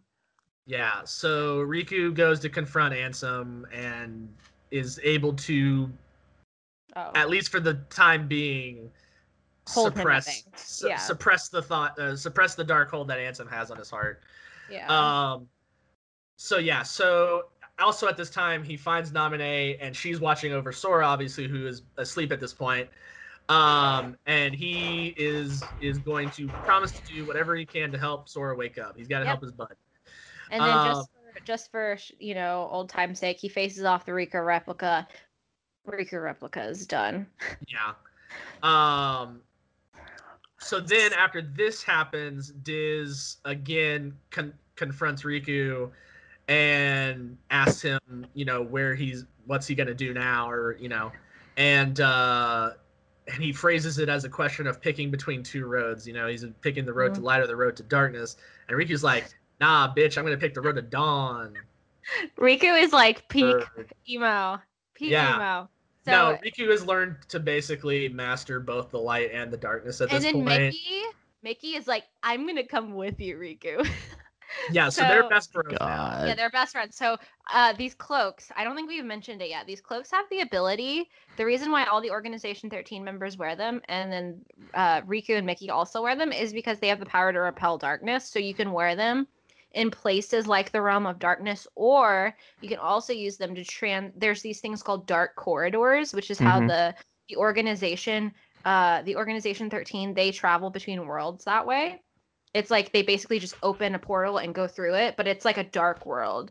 And to go through there, you need to be protecting yourself against the darkness. So they wear those cloaks. So Riku is like, I'm going to wear this cloak. Mickey's like, I'm going to join you. I'm also going to wear this cloak. But then Riku, for some reason, I don't remember what happens, but like he has to start wearing a bandana. Yeah, over his eyes. He just starts wearing a bandana. So in Kingdom Hearts 2, they say Mickey's like his eyes couldn't tell a lie. And I think it's implied that like if his eye he can't show his eyes. Sora, he couldn't lie to Sora. Yeah, right? So like no, it's like if he can like see things, he can't pretend that part of like Ansem in him isn't there anymore. So he's gonna be overcome by that power. That's like kind of the weird explanation that they Either way, it's dumb. That's how Chain of Memories ends. It's dumb. That's where Sora's sleeping. Yeah, after this happens, Axel has been complicit in the murder of like 5 of his fellow organization members. But to be fair, really, Marluxia and Larxene deserved it. But yeah, so anyway, after this happens, he fucks off back to the world that never was, and that's where we pick back up with 58 Days Over 2. Days Part 2. So, just to recap, Marluxia, Larxene, Zexion, Vexen, and Lexi is gone. They're dead. Everyone except Axel, who went to Castle Oblivion, fucking died. And I think in Days, like in the game, like Roxas learns that like everyone died there, and he's like, "Oh my god, that means Axel's dead too, my best friend. I'm really sad now."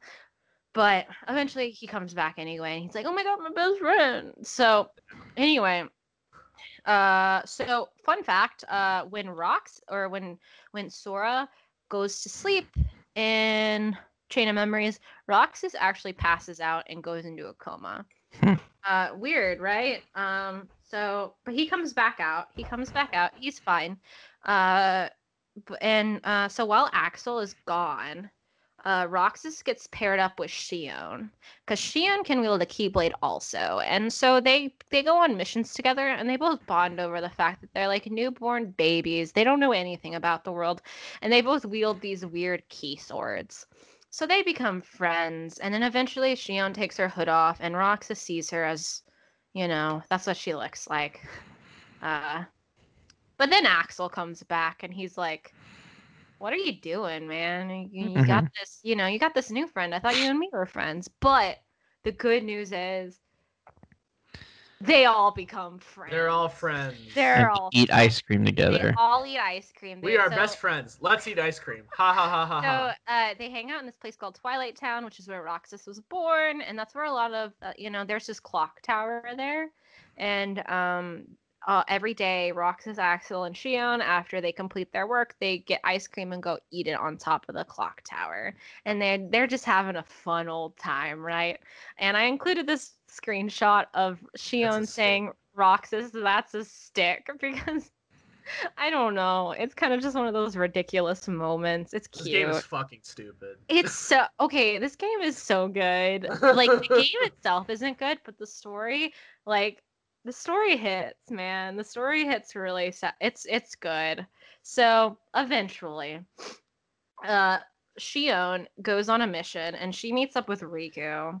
And this is post Chain of Memories, right? Everything from this moment on is post Chain of Memories, and Riku just fucks her up. He's like, you're hanging out with the wrong crowd, man. Your Keyblade's not even real. I don't know who you are. And so this kind of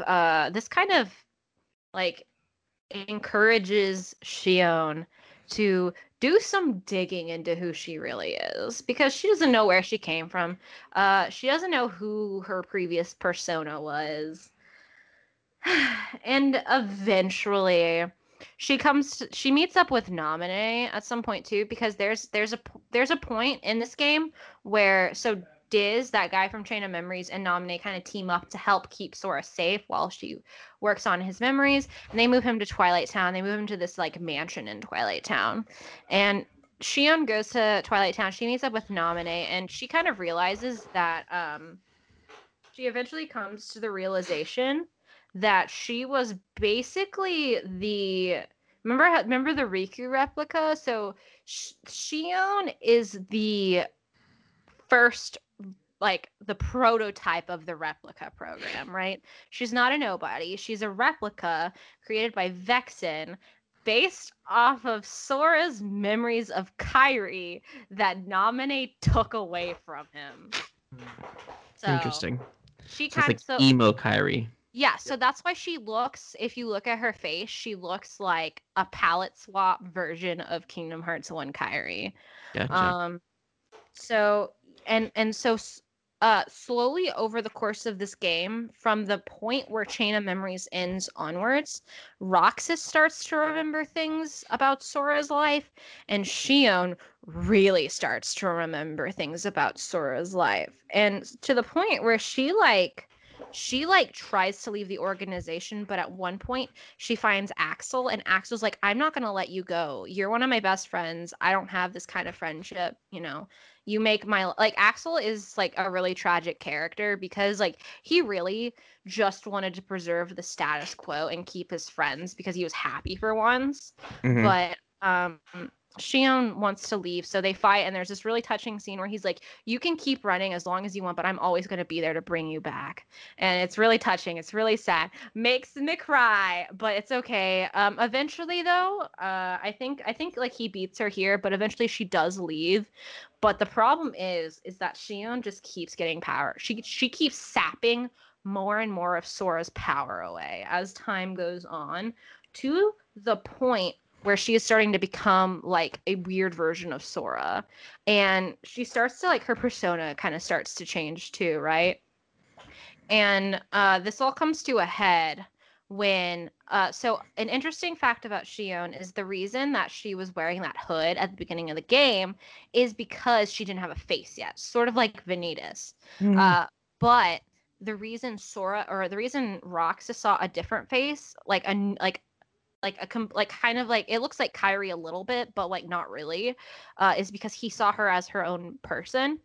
And the way that somebody sees Shion's face is dependent on the person. So I think some people see her as Sora. Zigbar actually sees her as Ventus for some reason. Really weird. But eventually it gets to the point where Shion is like basically like hive mind with Sora, and she's like, Roxas, we are going to rejoin Sora, and we're going to rejoin Sora now. And so she basically, in one of the last scenes with her, she looks just like Sora, and she's like, I'm gonna take you with me, and we're gonna go rejoin Sora. Because Roxas at that point has started to absorb some of Sora's memories. So Sora can't be completed without both of them. Sora's memories can't come back without both of those people inside Sora. So Shion is like, I'm gonna defeat you, Roxas, and we are going to go rejoin Sora. And so Roxas and Shion fight. And for some reason, she becomes this like weird monster thing. I don't really know what happens there. Also, but her boss theme slaps. her boss theme is god tier. Absolutely. Vector to the Heavens, great Fucking freaking slaps. song. It slaps, dude. But Roxas, because Roxas is like super powerful, he comes out on top, and sadly he has to kill Shion because like, you know, she's trying to kill him. You know, she's not really herself anymore. But during her last moments alive, she's like, hey Sora, or hey Roxas, I need you to like, I've made a mistake. I need you to, you know, set Kingdom Hearts free. We can't let Xemnas get what he wants. You know, stuff like that. And I think at this point, Roxas has already like kind of had his doubts about the organization too. He's kind of had a falling out with Axel too. Because like Axel hasn't been Axel kind of knew the whole time what was going on. Yeah. But didn't really, he was just trying to like keep his friends. He wasn't being truthful. So that kind of pissed both of them off. Roxas doesn't know who to trust at this point. Yeah, basically. He doesn't know who to trust. And he has to kill one of his best friends. And then the other one is just kind of, he doesn't really know what's going on. So Shion dies. Shion disappears, and it's implied that she goes back to Sora, but unfortunately, because Shion was based entirely off of memory, everyone forgets she ever existed, which is like they found a way to make sense, but also like pretty ultimate Deus Ex Machina. Like, it's a super Deus Ex Machina because this game came out after Kingdom Hearts 2, where a lot of Roxas' story had already been written. Yeah. So a lot of his motivations, like it's just like a Deus Ex Machina, so to like make the two make sense. So. Yeah. You know, but so as Shion's memories are fading, he's like, I'm gonna go kill Xemnas.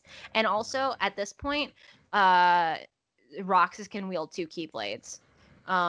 Really weird. Like it there's no canonical like okay, so like back when this game came out, we were like, it's because Roxas has Ventus's heart, and then he also gets the power from beating Shion. But it's really unclear now because as you'll learn, Roxas retains the ability to wield 2 Keyblades forever, even when he only has 1 heart. So like it's really confusing, but he can wield 2 Keyblades now, and that's kind of his shtick. That's his character shtick. Well, specifically, he's wielding the Oblivion and the Oathkeeper Keyblades, which are forged from Sora's memories of Riku and Kairi. Yeah. So. Yeah, the Oblivion represents Riku, and Oathkeeper represents Kairi. Those are both Keyblades you can get in Kingdom Hearts 1, 2, and 3. So pretty cool. They're pretty cool. I have the Keyblade I have is an Oblivion replica, so pretty cool. You know, so he's ready to go take down Xemnas and the organization and free Kingdom Hearts basically. But Riku is like, how about no? Because I don't need you to die on me, because you have something I want, and what I want is your memories of Sora. So Riku, important to notice here, he doesn't really see Roxas as his own person. Roxas is his own person, but Riku really sees him as a barrier between Sora coming back. And Riku would like kill somebody for Sora. So he's like, I can't let you go do this. I need you to come rejoin Sora. And Roxas is like, no, I'm not going to do that. So the two duke it out in a pretty cool fight. One of the best in the series, in my honest opinion, because it's just so cool. It's really tragic because like Roxas's like memories of Shion are fading, and he's just like, I don't know who she is, but I still have the feeling, I have to go do something about this. And Roxas, because at this point Roxas has absorbed a lot of Sora's power, so he's really strong, and he beats Riku as he is now. So Riku is like, well, I have no other choice. I have to use my trap card. So he takes off his bandana and turns into Ansem. And he and in that form he's able to take down Roxas. So at this point, he takes Roxas to Diz, who is now in Twilight Town, and has this computer. And he takes Roxas, he throws him into that computer. And he's like, I have some work left until us. We have to do some more work until Sora's ready to wake up. So we're just gonna put Roxas in here for now. And unfortunately, this he wipes Roxas's memories and throws him into this simulation and basically makes him think he's like living like a normal life as a teen. So that brings us to the beginning of Kingdom Hearts 2, which we will get to next time. Yeah, so that is it for now. Recap. Sora, Donald, and Goofy are asleep, having their memories fixed by Naminé. Riku is overseeing the process with Diz, and he looks like Ansem because he, had to tap into that power. Kairi is just living her best life on Destiny Islands. Mickey is doing God knows what. Aqua is still in the realm of darkness. Terra was possessed by Xehanort, but what happened to him?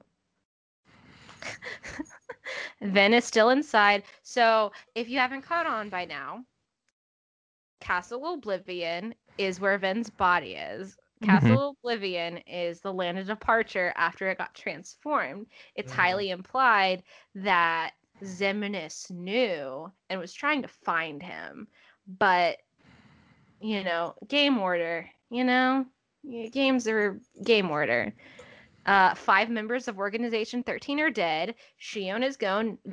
No one remembers she existed. Roxas left the organization, was defeated by Riku, and is now trapped in a simulation. And Axel is sad and alone. Just like he will be for the rest of his life. And that's the end. How are you feeling right now, Sergio? How do you feel? I feel really tired. Do you think your brain is going to remember any of this information when you wake up tomorrow? Probably not. We'll do a recap when we do I can't tell you what happened in that game, the web browser game. Oh, don't worry, you don't need it. There's no Mark Hamill's in it. We will remind you. We'll do a recap. We'll do... Yeah, what's funny to me was that we're almost at 2 hours and like 40 minutes. Yeah, this one. And I was like, I think it'll be our longest episode yet. So yeah, for sure. Man, I'm getting pretty tired. And you're like, yeah, it was done. 40 minutes later. Shit, all right. I really tried to like hasten it up there.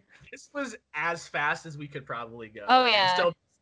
God. So there's a lot to these games. So you're saying that it's almost like 6 hours of just Kingdom Hearts. Yep. That's it. That's the game. It's only gonna get longer from here. So yeah. So we'll have I know like Jack Sparrow shows up, and I'm still holding out for George Bush.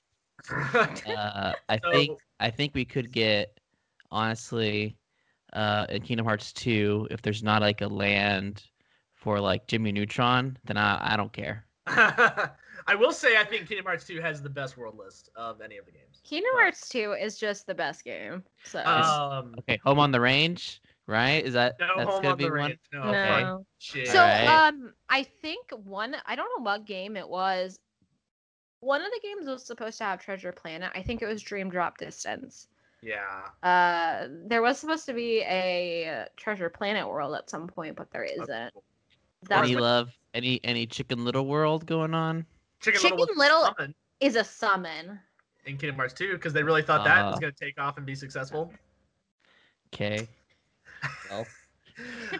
Okay. But a serious one. Do Mhm. they ever go to Atlantis? No No. Atlantis World. Atlantis doesn't get any love. Much Man, like that'd Treasure been cool. Planet, it's too They cult. really tried to stick with like the classics, you know. Yeah. Yeah, like But Chicken now Little. they're running out of worlds, so I think they're kind of like so like Chicken Little's literally only a summon. Like it's not like a world. It's not like it's literally one asset goes towards Chicken Little. So Is it Chicken Little? yeah. Is it? It's him. I don't remember what he does. Is it Zach He's Braff? basically he I don't acts think as so. like a distraction. So like the Oh. enemies will target him instead I of never you. really used any of the summons. I don't know if there's any The good summons in 2 are actually really like Really? Stitch will periodically attack and also refill your entire MP bar.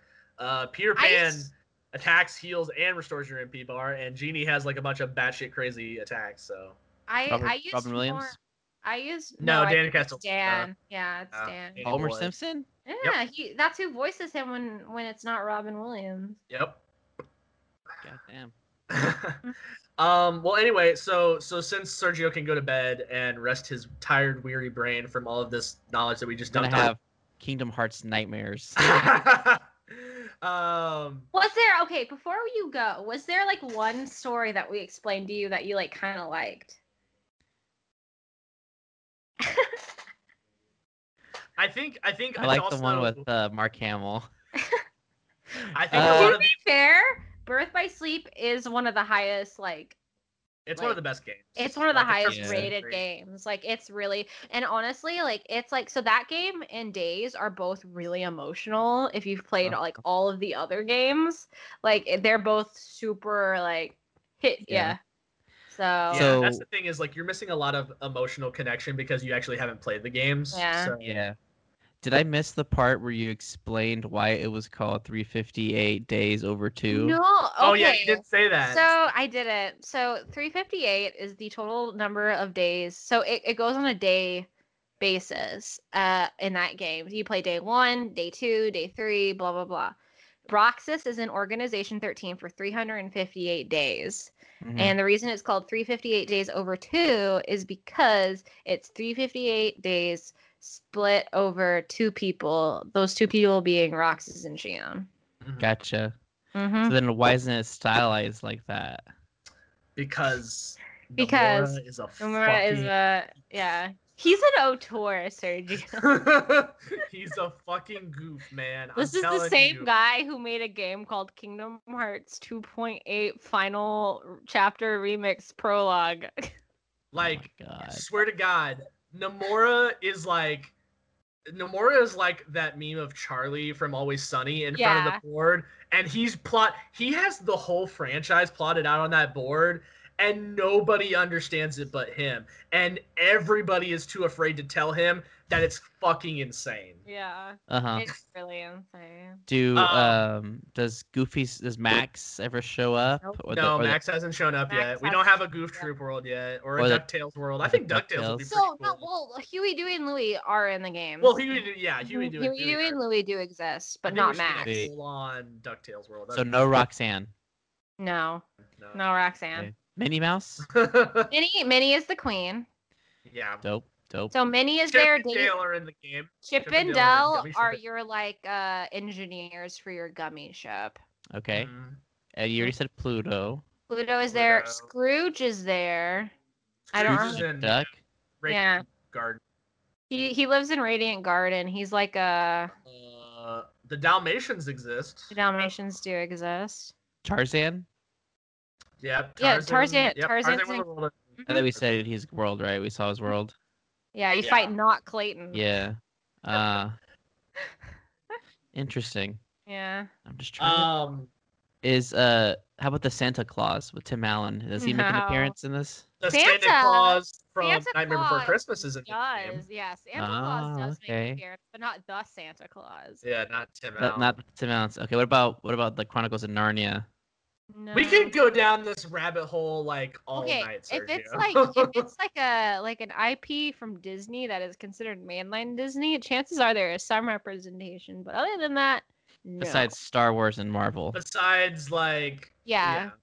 At this point, no Marvel, no Star Wars, no. I mean, no Princess and the Frog yet.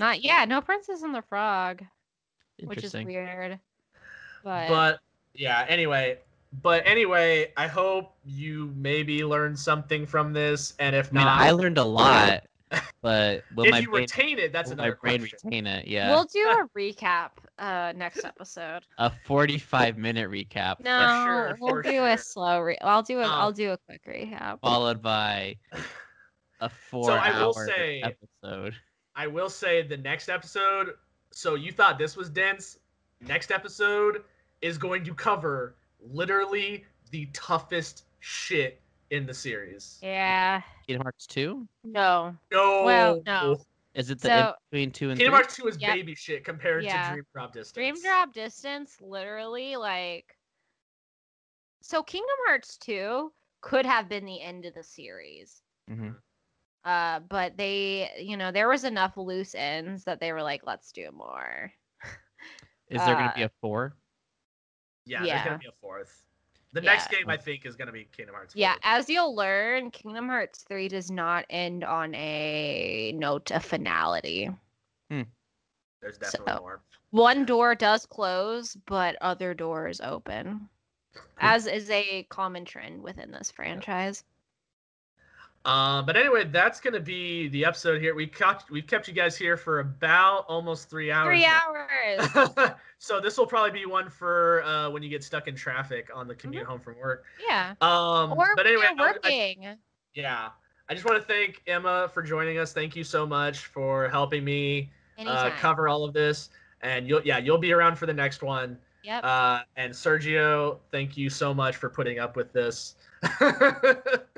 The light inside of me is fading. Did you have fun? Yeah, I think. Next time maybe you should include some like clips or something. We'll do that. We'll do that next time. I want to hear Mickey say you'll pay for this. Sergio, you got it. What you don't understand actually is this is all part of my master plan to drain you of your light so that I can take over your body. I'm going to take too much time, so that's I'm going to Nort you. Yeah. No. Now I know what a Heartless is, and I know what a nobody and a somebody is. You know what a Keyblade is. You know what the big D Darkness is. Yeah. So I know, Mark Hamill's game. Mark Hamill was in the game. He's not in the game anymore. He's out. Yeah. He's out of the game. Bring Mark Hamill back. Well, because you're gonna bring back Luke Skywalker. Yeah, he comes back in Kingdom Hearts 3, but I didn't want to tell Sergio that. I didn't want to spoil it. Well, it's not a spoiler. I mean, yeah. There is a scene with Ericus in Kingdom Hearts 3. Wow, weird, huh? Mm-hmm. But anyway. So you guys, if you want to hear or listen to more of our weird ramblings, and if you're not sick of our voices yet, you can go check us out on Apple Podcasts, Spotify, YouTube. Any I'm missing, Sergio? Nope. Okay, so yeah, those are the 3 platforms you can go check us out at. Come visit the Facebook and the Twitter pages. I post a lot of cool trivia and other neat little fun things there. I'm also thinking about posting a couple of polls and seeing what you guys want to listen to, taking some input from you guys. So yeah, go check us out, leave us a follow, and yeah, we will catch you guys next time. Bye.